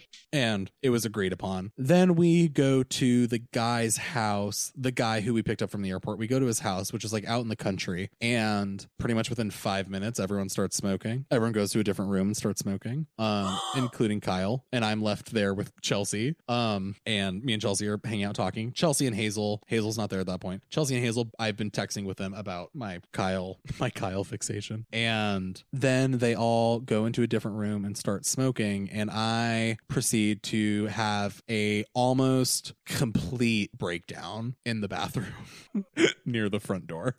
I go into the bathroom and I stand there just leaning against the counter, like breathing heavily for 5 minutes. Cinematic. Cinematic. And then I'm like, okay, it's fine. Just grab the keys, get in your car, drive away, go to sleep. Say no to marijuana. Go to sleep. Not a big deal. Dare to stay off drugs. Trump 2020. And You're like, I need to go home and just play the acoustic guitar instead. I was like, guys, why are we smoking weed when we can be playing Blackbird on our acoustic guitar? God almighty. So I go back out to grab my keys, and I didn't want to make like a big deal about it. You weren't like, bye guys, gonna go kill myself. I genuinely wasn't trying to like make a scene or anything. I was like, I want to grab my keys and leave. Like, I just want to get out of here. But I walk out of the room and Kyle's there already high. Like his eyes are red and he's wearing like, he's in like different clothes all of a sudden. I'm like, what happened? Like, quick change. And he's wearing like, He said, my life is a stage. I was like, Kyle, enter stage left. And he was like, coming, master. And he's wearing a white t-shirt, high as fuck. And he's wearing like a fedora. And I'm like, where did that come from? And I grabbed my keys and he's like, wait, Nick, where are you going? And I was like, oh, I'm going to go home. I'm tired. Like trying not to cry. I'm like, I'm going to go home. And he's like, I wanted to hang out. And I was like, oh, no, it's fine. Don't worry. And I'm putting my Birkenstocks on over my wool socks. And Kyle says, aren't you going to hug me? Wow, I've blocked this out. And that made me so undescribably mad because I was like, fuck you. Under the pretense of he knows I'm into him, fuck you. Like, why are you like utilizing that against me? Because like, obviously I want to fucking hug you. Like, why are you like, fuck, but I'm angry at you. It's like, fuck off. Yeah. And so then I naturally go hug him. I make it a brief, stingy, petty hug. Anyone who knows me knows I'm a pretty good hugger. I made this a bad hug. And because I'm mad. And I get into my car and I proceed to like break down sobbing because I'm like, he chose weed over me. I know this is a sensitive story. He chose weed over me. Girl, it is not mutually exclusive. Let's all loosen up collectively. Perhaps someone's being a wee bit over dramatic. I wish you'd been in the car with me to be like, sis, I think you're being a little dramatic. Anyways. I'm a great de-escalator because I just make things funny.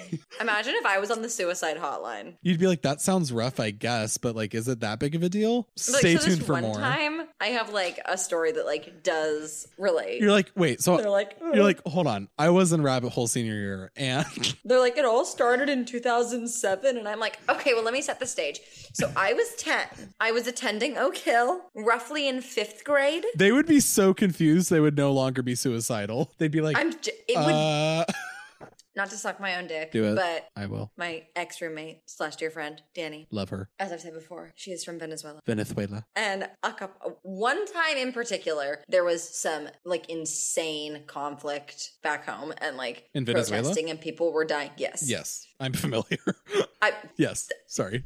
However, I'm sorry. that was going on and there was like, I don't remember what had happened that day, but something like specifically horrendous had happened. And I came home from rehearsal. Specifically horrendous. Like sobbing in bed. And she was like, please distract me. So I was like, I think I'm good at that. So if you need distraction, I can dance like a fucking clown for you. Sometimes that's what people need. Yeah. That's my specialty. One time Sophie FaceTimed me and was like, can you tell me something funny that happened at Chili's today? And I was like, oh, do I have stories? Oh my God. Anyways, what were you saying? Besides me being a great suicide de-escalator. So I get in the car and I'm like, I should call Clarissa. You're like, I know we don't really know each other. I was like, you know who have the answers right now? My preschool fiance. And I'm like, we've never met. You're like, who is this? You're like, we're not going to meet until Joshua Tree 2020. And I'm like, what? And then you hang up. I'm like, we're not going to meet until we've been recording our podcast for 11 weeks. And then you neigh and hang up. Oh, God. Okay. When Nick says his car, he means my centaur body. So I mount Clarissa. We have been recording for 3.5 hours. So I mount Claret and I'm like, giddy up. And no, so I get in my car. The Great Gatsby soundtrack starts playing. That's a deep cut. Only the real ones. Only the real ones are going to get that. So I get in my car. You made it this far and you heard that joke? I get in my car. Beyonce and Andre 3000 are singing Back to Black. Or it's like bang, bang, sling, bow, bow, sleet, bow, bang, bang. You know the one. Skiddly bap. Or Lana's like, will you still love me? And I'm like, he won't. Okay, I just need to get the story out and then I need to pee. I get in my car. Podcast to be over. Fully. I get in my car. I have a breakdown. I play some fucking music that I don't fucking remember. Thank God. And I drive away. And this house was like in the country for the 46% of our listeners who are in Oregon. It's like, imagine like if you're driving out to like King Estate, like going west West, like that sort of country area. It's like around there. So very windy roads, especially getting from his house to the main road. Super, super windy. I'm having like a full on breakdown, meltdown. I'm like, my life is ending and nothing will ever, I will never know happiness. We all been there. Hell yeah. In hindsight, just a complete depletion of serotonin. And I'm driving. I should not have been driving. Holy crap. I was so not in a state to be operating a motor vehicle. And yeah, one of the sharp turns was coming up. It was like a 180 turn around a bend. And I was like, I'm just gonna not turn. And I think the only reason I did end up turning was like just reflexively. But I was like, I'm just gonna drive off the road into the forest. I'm like, that Douglas fir looks like a good place to land. And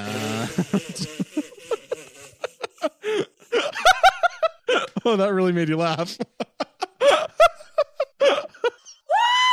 Your suicide note is like, that Douglas fir looked like a good place to land. Oh, that Douglas fir. Fucking hell. So I eventually get home, and it's the type of pain where it's a full body pain, you know, where you're like, ugh, like my entire body hurts. I crawl into bed. I get into a ball, like clutching a pillow, and I'm like, just go to sleep. You're going to wake up and you're going to feel better. And then I wake up and I felt the exact same. My body was still in pain. I wake up, I grab my phone. I have an email. I open my email, find out I've been accepted to Chapman. Dead ass. Yeah. Chapman saved you. That photo of Pete the Panther in the Chapman acceptance email, I was like, You were thinking about going back to that Douglas fir, and then the Panther said, don't. Pete was like, stay. Pete was like, Pete was like, maybe go back. Yeah, so that was the time I almost launched myself off the road. December 14th, 2014. Or what was I doing? No. It was December 18th. I'm sorry. Sorry to our listeners. I wonder what I was doing. Things happened between me and him that to this day I cannot make sense of, and that Such as the massage and the still bus. confuse me. Yeah, that happened in February, so like we'll get there. But episode 7, when we talked about first time we got drunk, it was Kyle, Michael, and Jake. We all got drunk on, as Claire said, rich South Parent red wine. And he and I, like, we got drunk and we like slept really close together and like kind of cuddled, and it was just weird. And it's like, it's things like that where it's like, well, nothing happened, but it's not normal, you know? And so things like that, other like kind of small things that I guess I added up in my head, or I was like trying to make sense of it, or I was trying to create a narrative in my head of, okay, well, he's doing these things because he's actually into me, but he just can't. Oh, baby. But he just can't show it to me because he isn't out or doesn't want to blah, blah, blah, anything like that. And yeah, I don't know. So I still like, I don't want to say I still struggle with it because it's not like this bothers me daily or like really takes up that much real estate in my brain. But just when I look back on it, I'm like, well, what does that mean? Like, why did he massage my leg on the bus? And like, why did we cuddle like that? And why did we just did things that felt very intimate, I guess is the best way to put it. And I try to make sense of that because I haven't had that with any friend really since then. And I don't know. I mean, there's a part of me that wants to kind of talk with him today about it and just go over it because, spoiler alert, I never told him I was into him. I never really addressed it, and I have not. Did he know? I'll get back to that. So I eventually tell a few more friends. I told Sophie, and she was like, yeah, we've been known. And I was like, okay. And whatever. Christmas time comes around, winter break comes, and I'm like, yeah, I'm just going to initiate like no contact with him. Like, I'm not going to text him first. I'm not going to Snapchat him. I'm not going to like anything on Instagram. Like, I'm just going to fully cold turkey it for winter break. And it was the longest 7 days of my life. Your winter break's only 7 days. No, because then he broke it. And I was like, oh, thank God. So then he texted me. Oh, wow, this is coming back. Then he texted me on New Year's Eve. No, on December 30th. 30th, he was like, hey, you should come over. And I was like, okay, cool. So then So you immediately hopped in your car. immediately canceled whatever plans I had. This is not just for this specific instance, but anytime I was on call for this man. It was. You must have been so much fun to be around. I would like to formally apologize to mainly Sophie Kreitzberg because I feel like I was an absolute trash friend senior year of high school because I was fully like, oh, gotta go to Kyle. Like, and she's like, yeah, I'm kind of going through my own shit right now. Would love a friend. And I'm just like, oh, well, Kyle. Just to circle back to how Taylor Swift has a song for any emotion or moment I've ever had in my life. On her latest album, in one of her songs, she has a line, and the song is about like 17-year-olds who are like in love with each other, and it's really dramatic. One of the songs, a lyric is, I know where you're going with this. do you know the song? Is it August? Yeah, it's canceled plans just in case you call. And I'm just like, yep, that's what it was. Taylor strikes once more, but like that's literally Meet me behind the mall. Meet me behind the mall, baby. Like that's fully what it was. And it was, yeah, like I said, I was on call for this guy. It was, I don't want to say pathetic because I'm trying to be nice to myself, but it was kind of pathetic. Like I think your words are, it was pathetic. Pathetic 4 times. My new Instagram bio. Pathetic. Pathetic. Pathetic. Pathetic. Cathartic. So I go over to his house December 30th and we hang out. We have a great time. I sleep over. His parents are gone. So we spend the whole day together at his house and we like make breakfast together. And like, it's fucking homoerotic. It's the most shit ever. And okay.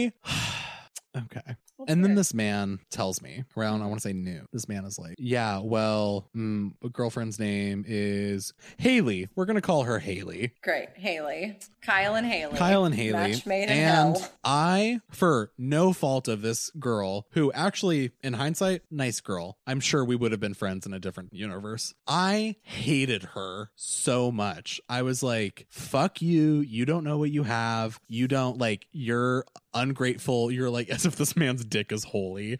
Like, I was... You're like, you talked about astrophysicism with me! Physicism.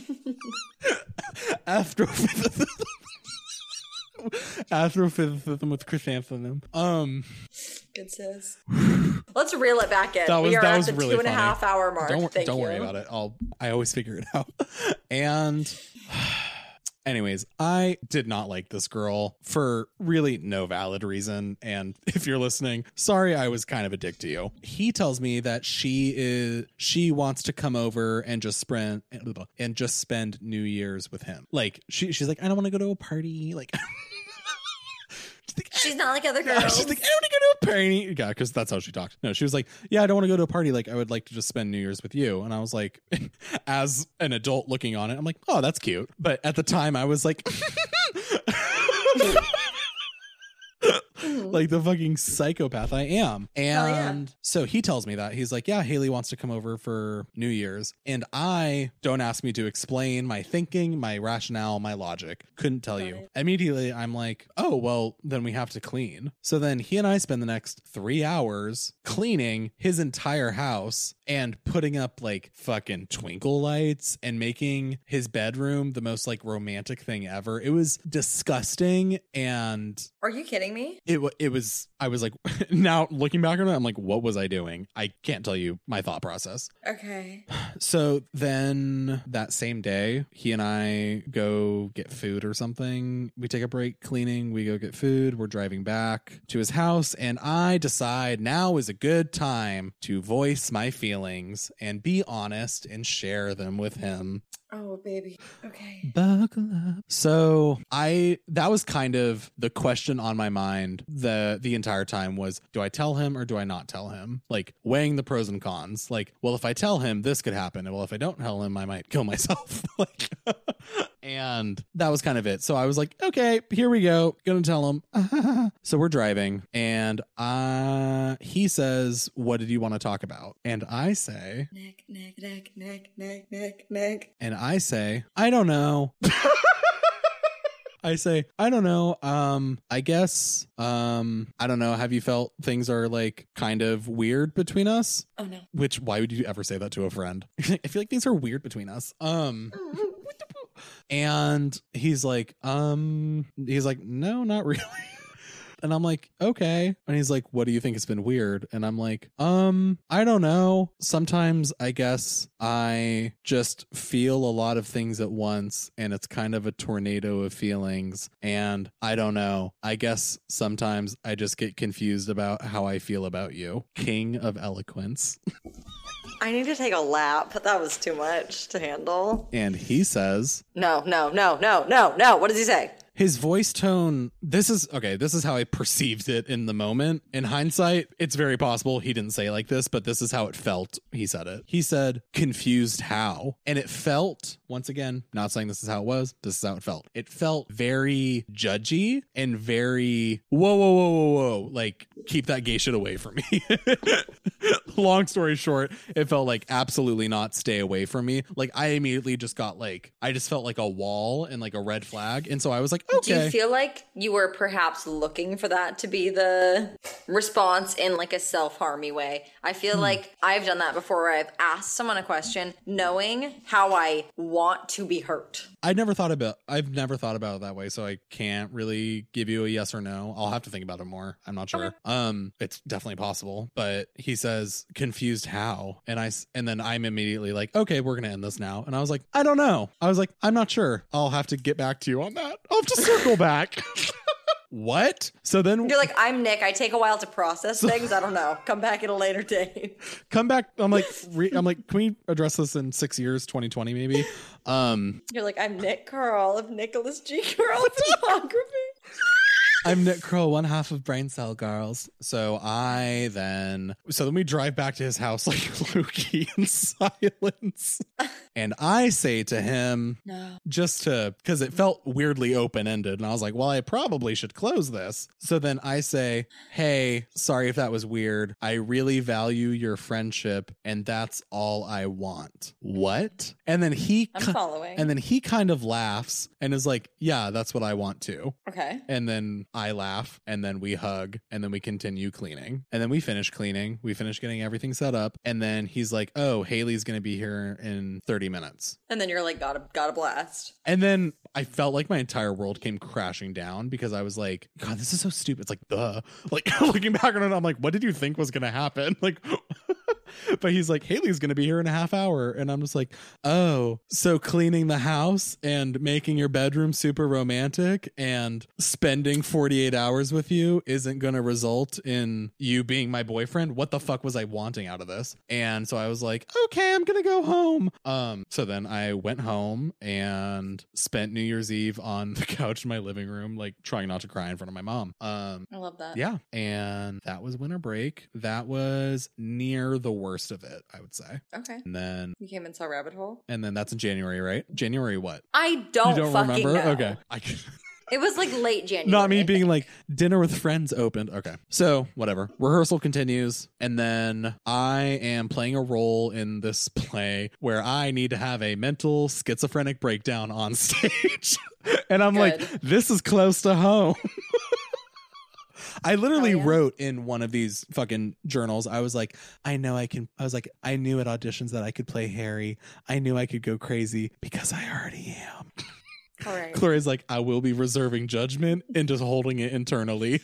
Oh no, I'm not reserving it. I'm ready to spew it at any moment. Oh Lord, I'm about to bust. Anyways, so I was having trouble okay. The scene is this man is literally talking to himself. Like he has literally two people inside of him having an argument and he's airing it vocally. And love that. It's bonkers. It's bananas. It's mega coconuts. So I'd been having trouble kind of really getting into it. I did a good job at auditions. I'd gotten the role. And then once I started like doing it, like during rehearsals, I got weirdly stage fright and it felt like too vulnerable almost. And I was like, ooh, I don't want to do this in front of people. So one day I didn't have rehearsal and I simply stood in my kitchen and did the monologue over and over and over again until I got it down. And I just like kept trying to get it to 100, like emotion wise. And then finally I got it. But then I was like, I was just fucking exhausted and just so like, because I was not doing it the Meisner way. I was doing it fully drawing on my own experiences and being like, Kyle doesn't love me and I'm going to go crazy. So that happens. Sophie texts me and is like, hey, do you still want to go see Rabbit Hole tonight? And I'm like, yes, I would. That will be a fun distraction. Are you fucking kidding me? Yeah. So then we hop in my Chevy Volt and drive to Thurston High School and we sit there during King Rabbit of Hole. details. We sit there during Rabbit Hole. 90% of the time, I am simply thinking about my monologue and Kyle. That is pretty much where all of my thoughts were at. So I, as a young lass, was a serial monogamist. Monogamy? It's an M. There's an M. Monogamist, I think. Monogamist. I loved being in committed relationships and thinking I was going to marry whomst I was with. Couldn't be me. Shit got a little crazy when me and the cop, it was time for college applications, and he was like, we're going to go to Portland State together. We are going to get an apartment together. We're going to live together. We're going to be together forever, and then we're going to have 3 kids. And I was like, okay, I'm starting to get really freaked out and had a panic attack about it. We broke up. A bunch of other weird shit went down. Then we ended up being friends. One of the reasons I broke up with him too is because I had eyes for my dear friend, Matt. I'm using your name. Sorry. I loved attention. And this man at the time, not anymore, thought that I was the greatest thing. Because I was like in my prime of high school. As we were talking about our peaks, I was in the prime of my high school peak. So I was having a good run of things in my like high school theater career after some recent pretty like low times. I was doing good for myself. Also worth noting that previously, all throughout 8th grade, up until that point, I had weird almost relationships with my friend Connor. We had weird moments where like we'd done a scene for regionals together that was like romantic and like we'd almost kissed and like a whole bunch of like things like that had happened. We like snuggled one time on a coast trip and I was like, I love him, we're gonna get married.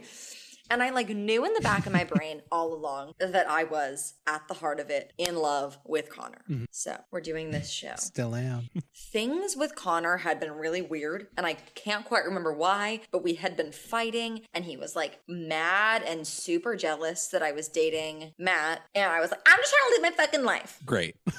In Rabbit Hole, again, I was playing a mother whose child had died because he got hit by a car. Connor was playing the teenager who was driving the car that hit my child. The play is so far from funny that we're just laughing.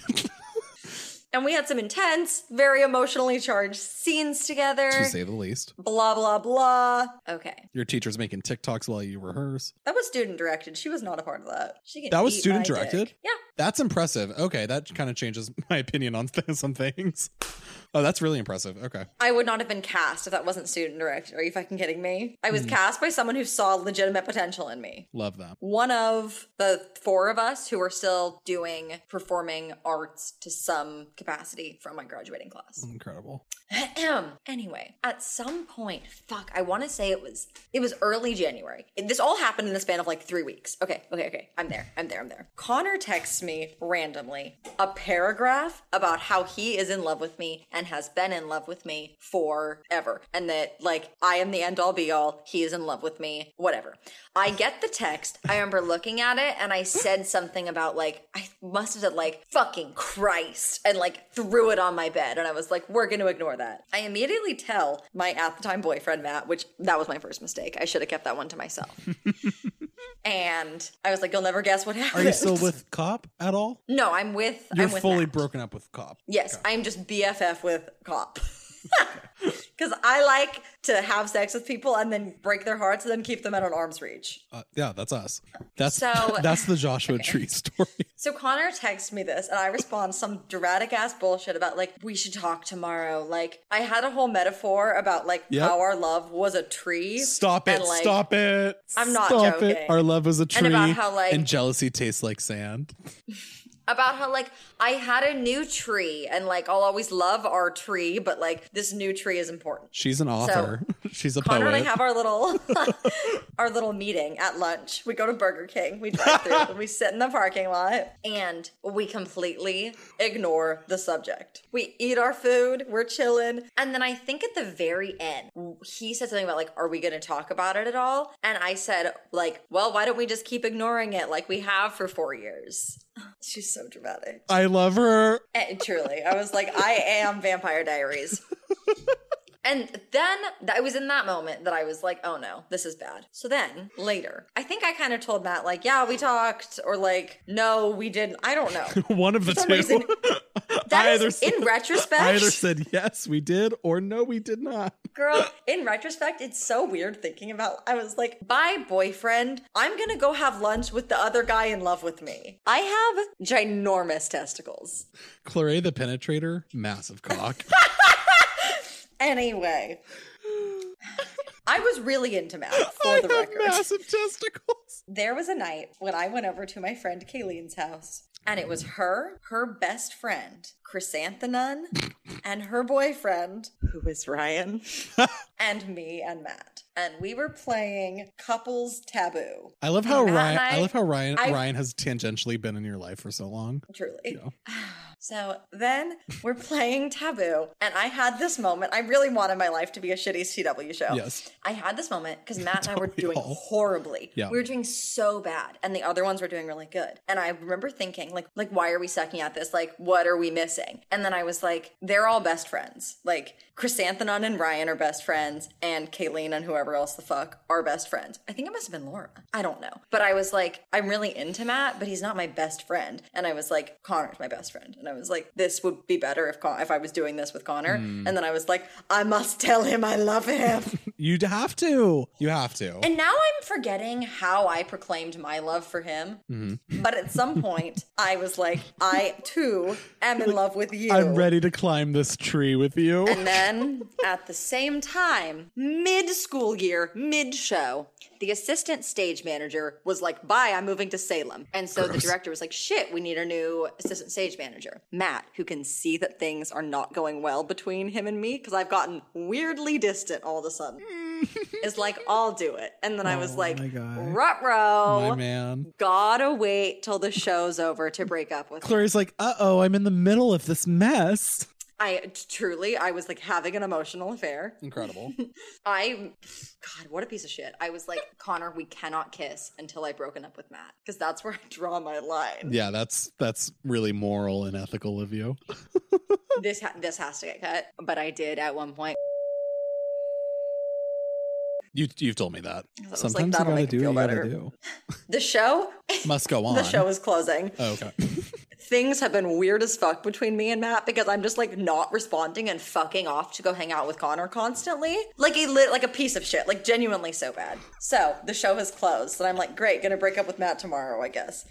I dip out. We're all going to Denny's. I just dip out, and I'm like, I'm driving Connor. Hee hee. And like everyone else knew that we were like in love and we're gonna get together very soon. And I thought for some reason that Matt hadn't figured it out. I don't know if I thought he was just like low IQ, but I really thought he was stupid. And I was like, he doesn't know. I'm outsmarting everyone. My Girl, no, hymen you is weren't. strong. So I arrive at Denny's. I park the Jimmy. And Matt is standing there next to his car. And I know what's happening. Oh, no. And I'm like, Oh, my God. Oh no.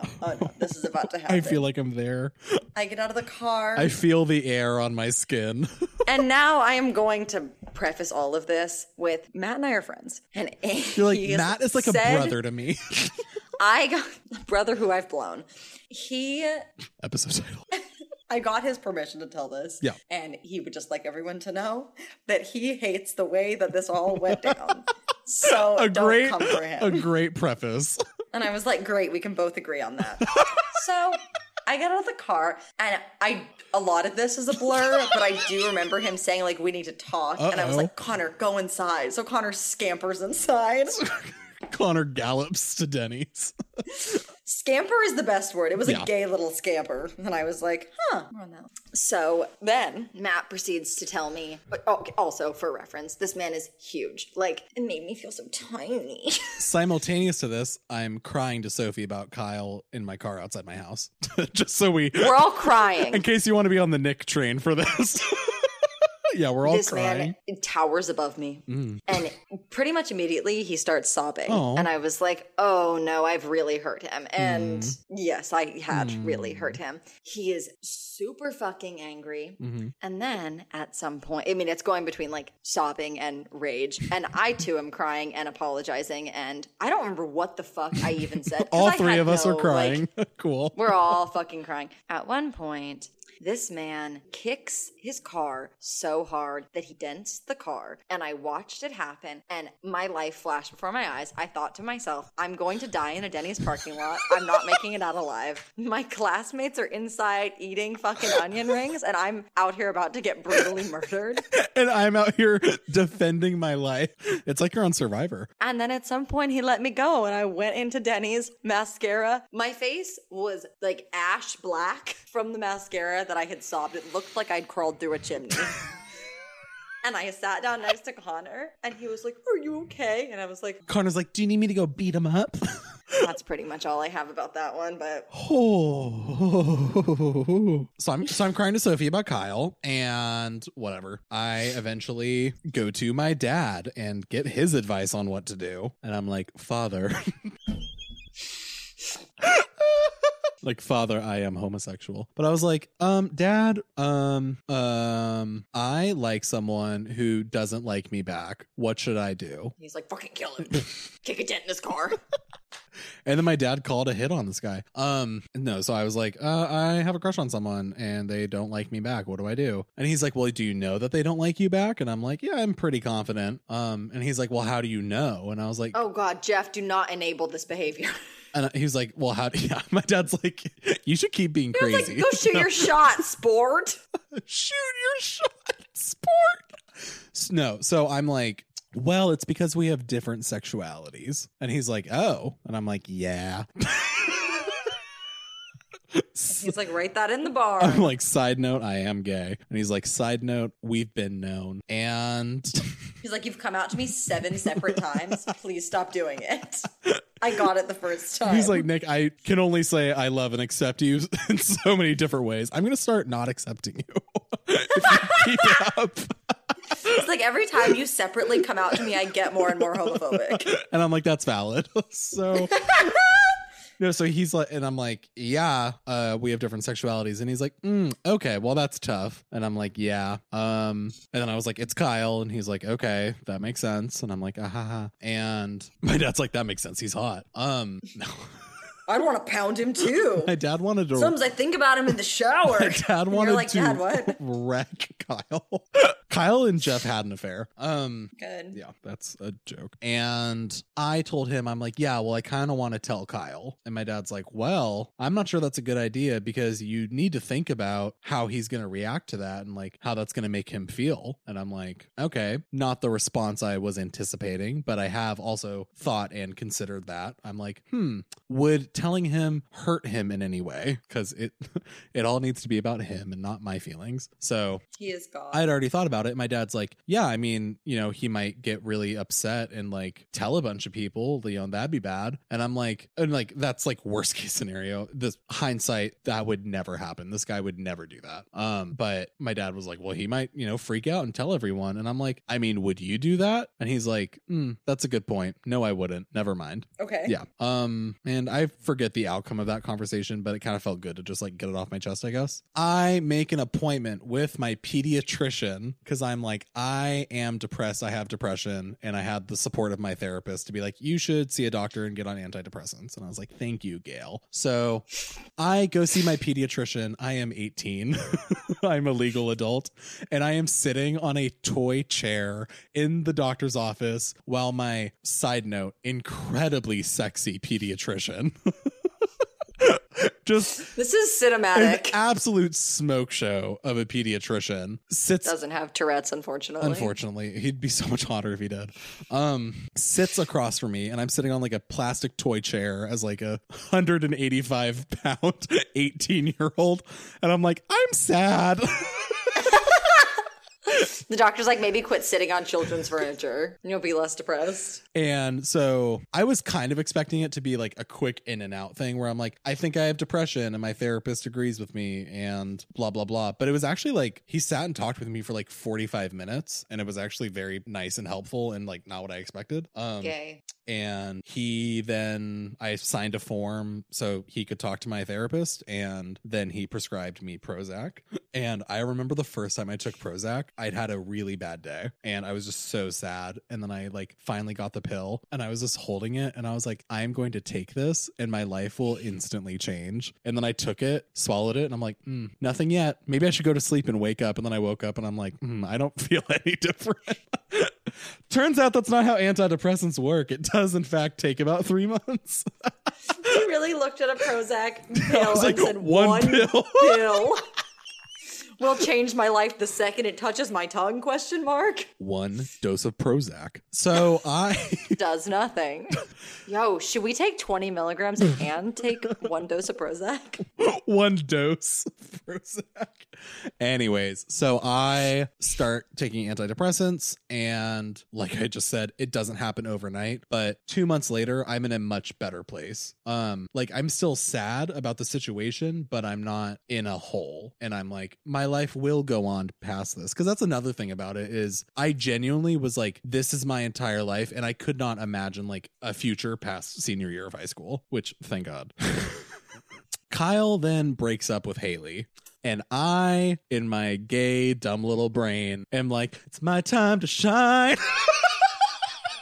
Sis. And I'm like, okay, well, he broke up with her, and like, I'm obviously the next candidate. Like, he's obviously going to choose me now. He's going to come out as something to everyone in his life and say, I am going to now date publicly Nick Curl, the gay weirdo. NicholasGCurlPhoto.com at gmail.com. NicholasGPhoto.com at gmail.com. Oh my God. So I'm like, well, he has to choose me. He's going to now publicly date Nick Curl, the gay guy with the weird dick. .com. .edu. So Nick Curl, the gay guy with the weird dick.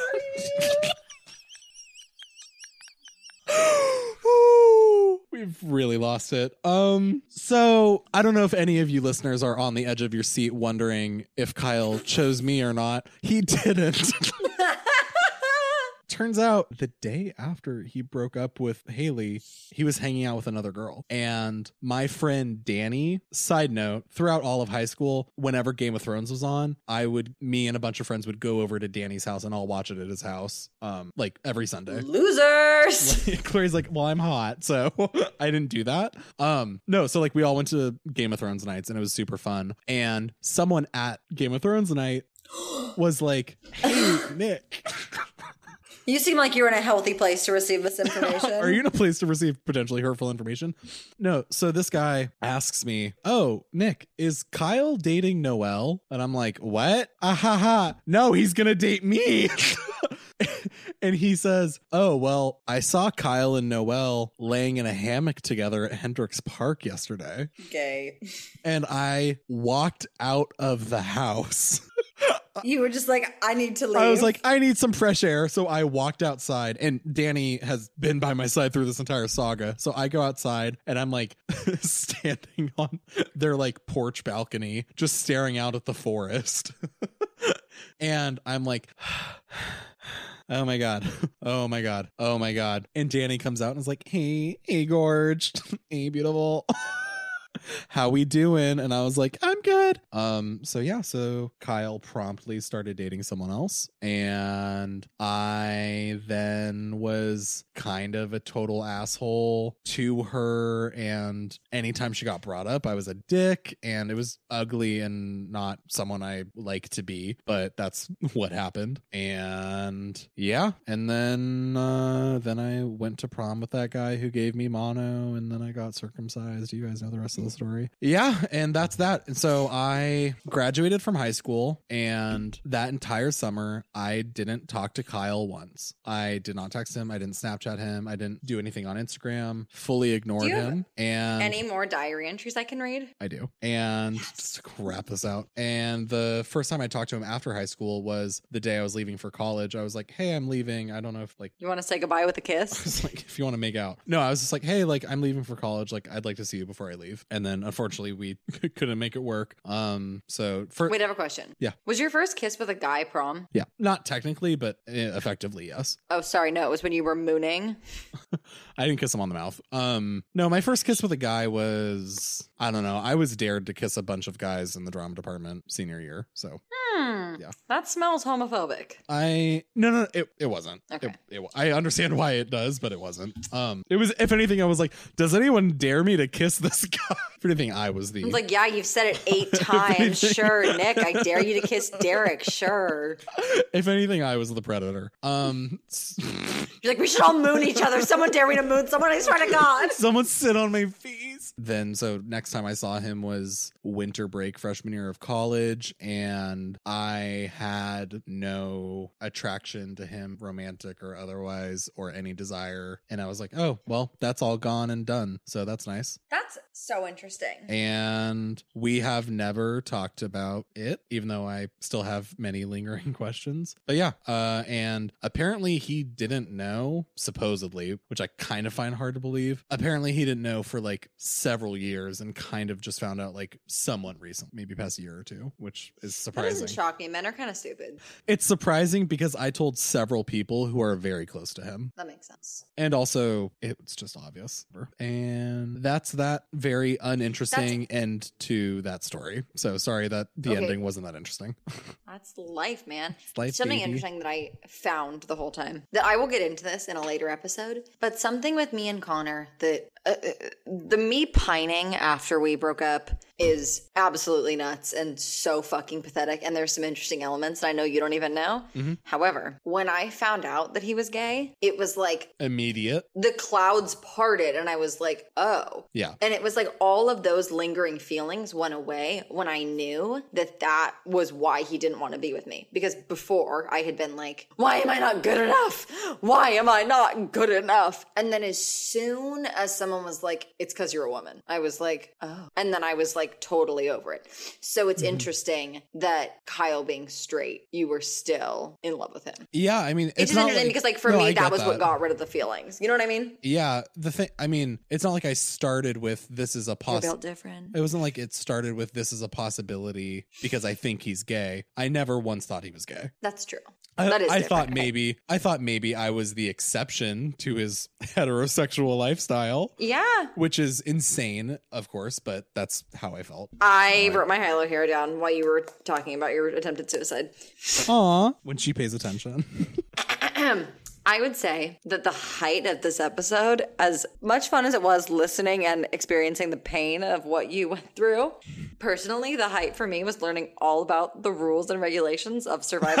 I really think we should apply. My low, honestly, reliving the bullshit that I put people through does bum me out. I do, it's sad, and, I feel guilty sometimes that, I'm glad that for most of that, I've, made amends and, worked things out with them, but I know there's other people that I hurt, and that's a bummer. And overall, my hero of this story is gotta go. It's a tie between Jake and Michael for being the forgotten brothers of the second brotherhood, the second coming of Christ. You really left Michael out of that camping trip, and then just Jake was mentioned twice. I left Jake out of the camping trip. Fucking Jake. Yeah. That's all. What are yours? Read them up. Read them to me. My high was... That Douglas fir looks like a good place to land. My high is how funny you thought that was, because I said it and I was like, whatever, cheap joke. And then you were like, this is the funniest thing I've ever heard. The way you said it was just so fucking funny. My low was slowly but surely realizing how I'm really being the most vulnerable in front of many a folk. But last time when I did it with episode 8, people responded well, so I appreciate that. My mom will like that there's some Nick trauma. She likes to hear about your horrible experiences in life. Yeah, I also think it is, not to sound too self-important, but I do think it's good to kind of talk about like this stuff and like how ridiculous most of it is, because I feel like a lot of people go through it and are like, I am unique and this has only happened to me. Because when I was going through it, I was like, no one actually understands this. Like, no one gets this. Like, I am special. I am unique. And I actually ended up emailing, this ties into my hero. I actually emailed these family friends of ours, these like 2 gay guys, who like are together and have like a son. And I emailed them winter break actually. And I just like spilled everything that was going on and all my feelings. And I'm like, I'm sorry. I know you don't know me that well, but like feel free to not respond, but I just needed to share it. And they both sent back like the most thoughtful, and like one of them sent back 4,000 words and the other sent back 8,000, and they were both like, yeah, like something the exact same happened to me in high school, and like here's what happened. And it was like so nice for me to just be like, oh, thank God someone who is like, one of them's a fucking CEO, and I was like, oh, so someone who's very successful and like has their life together and is very happy went through this shit, and it's not going to be my whole life. So like that was super helpful. So I would say Bob and Greg are the heroes. Bob and Greg. And with that, can you believe we recorded for... What was my low? When I saw the whole thing. My low was when Blackbird started playing at Mucho Gusto. What the fuck? Yeah. Honestly, if they just skipped the song... none of this would have happened. No, it's all their fault. I blame the Beatles. The Beatles and Mucho Gusto. They're the anti-heroes of this story. Truly. So if you've gotten this far, please send us any heartbreaking high school stories you have. Unrequited love, high school heartbreak, anytime you were so dramatic over someone or the perpetrator. Yeah. Did you ever break up in a parking lot? Write I want to hear. DM us. And with that, at Braincell Girls on Instagram, www.braincellgirls.com/contact, etc. Everywhere like such as. My phone number. You have it in your phone. My social. If you don't, take your phones out right security. But yeah. I think that's all we need for today. Nick and I have recorded for basically 5.5 hours for one day. Whether or not you're a Jake, you're a Kyle, you're a Michael. You're a cop. You're a cop, you're a Matt, you're a Denny, you're a Connor. If your name is Denny, I want to talk. A Douglas. Remember to spit. There's a couple. Sorry. Remember to swallow. Never spit. Never. Unless it's gross, and then spit that shit right in his face. But also, you have no obligation to swallow, just to be clear. 2 Girls, 1 Brain Cell is executive produced by Claire Smith and Nick Curl. Editing and sound mixing this episode from Nick Curl. Music this episode from Anabolic Beats. 2 Girls, 1 Brain Cell is produced in association with Haha Productions. If you could please subscribe and rate us 5 stars, that would really help these 2 broke bitches out. You can follow Claire on Instagram at The Grease Trap Queen, and you can follow Nick on Instagram at Nick Curl. Follow the podcast on Instagram and Twitter at Braincell Girls. And check out our website while you're at it, www.braincellgirls.com.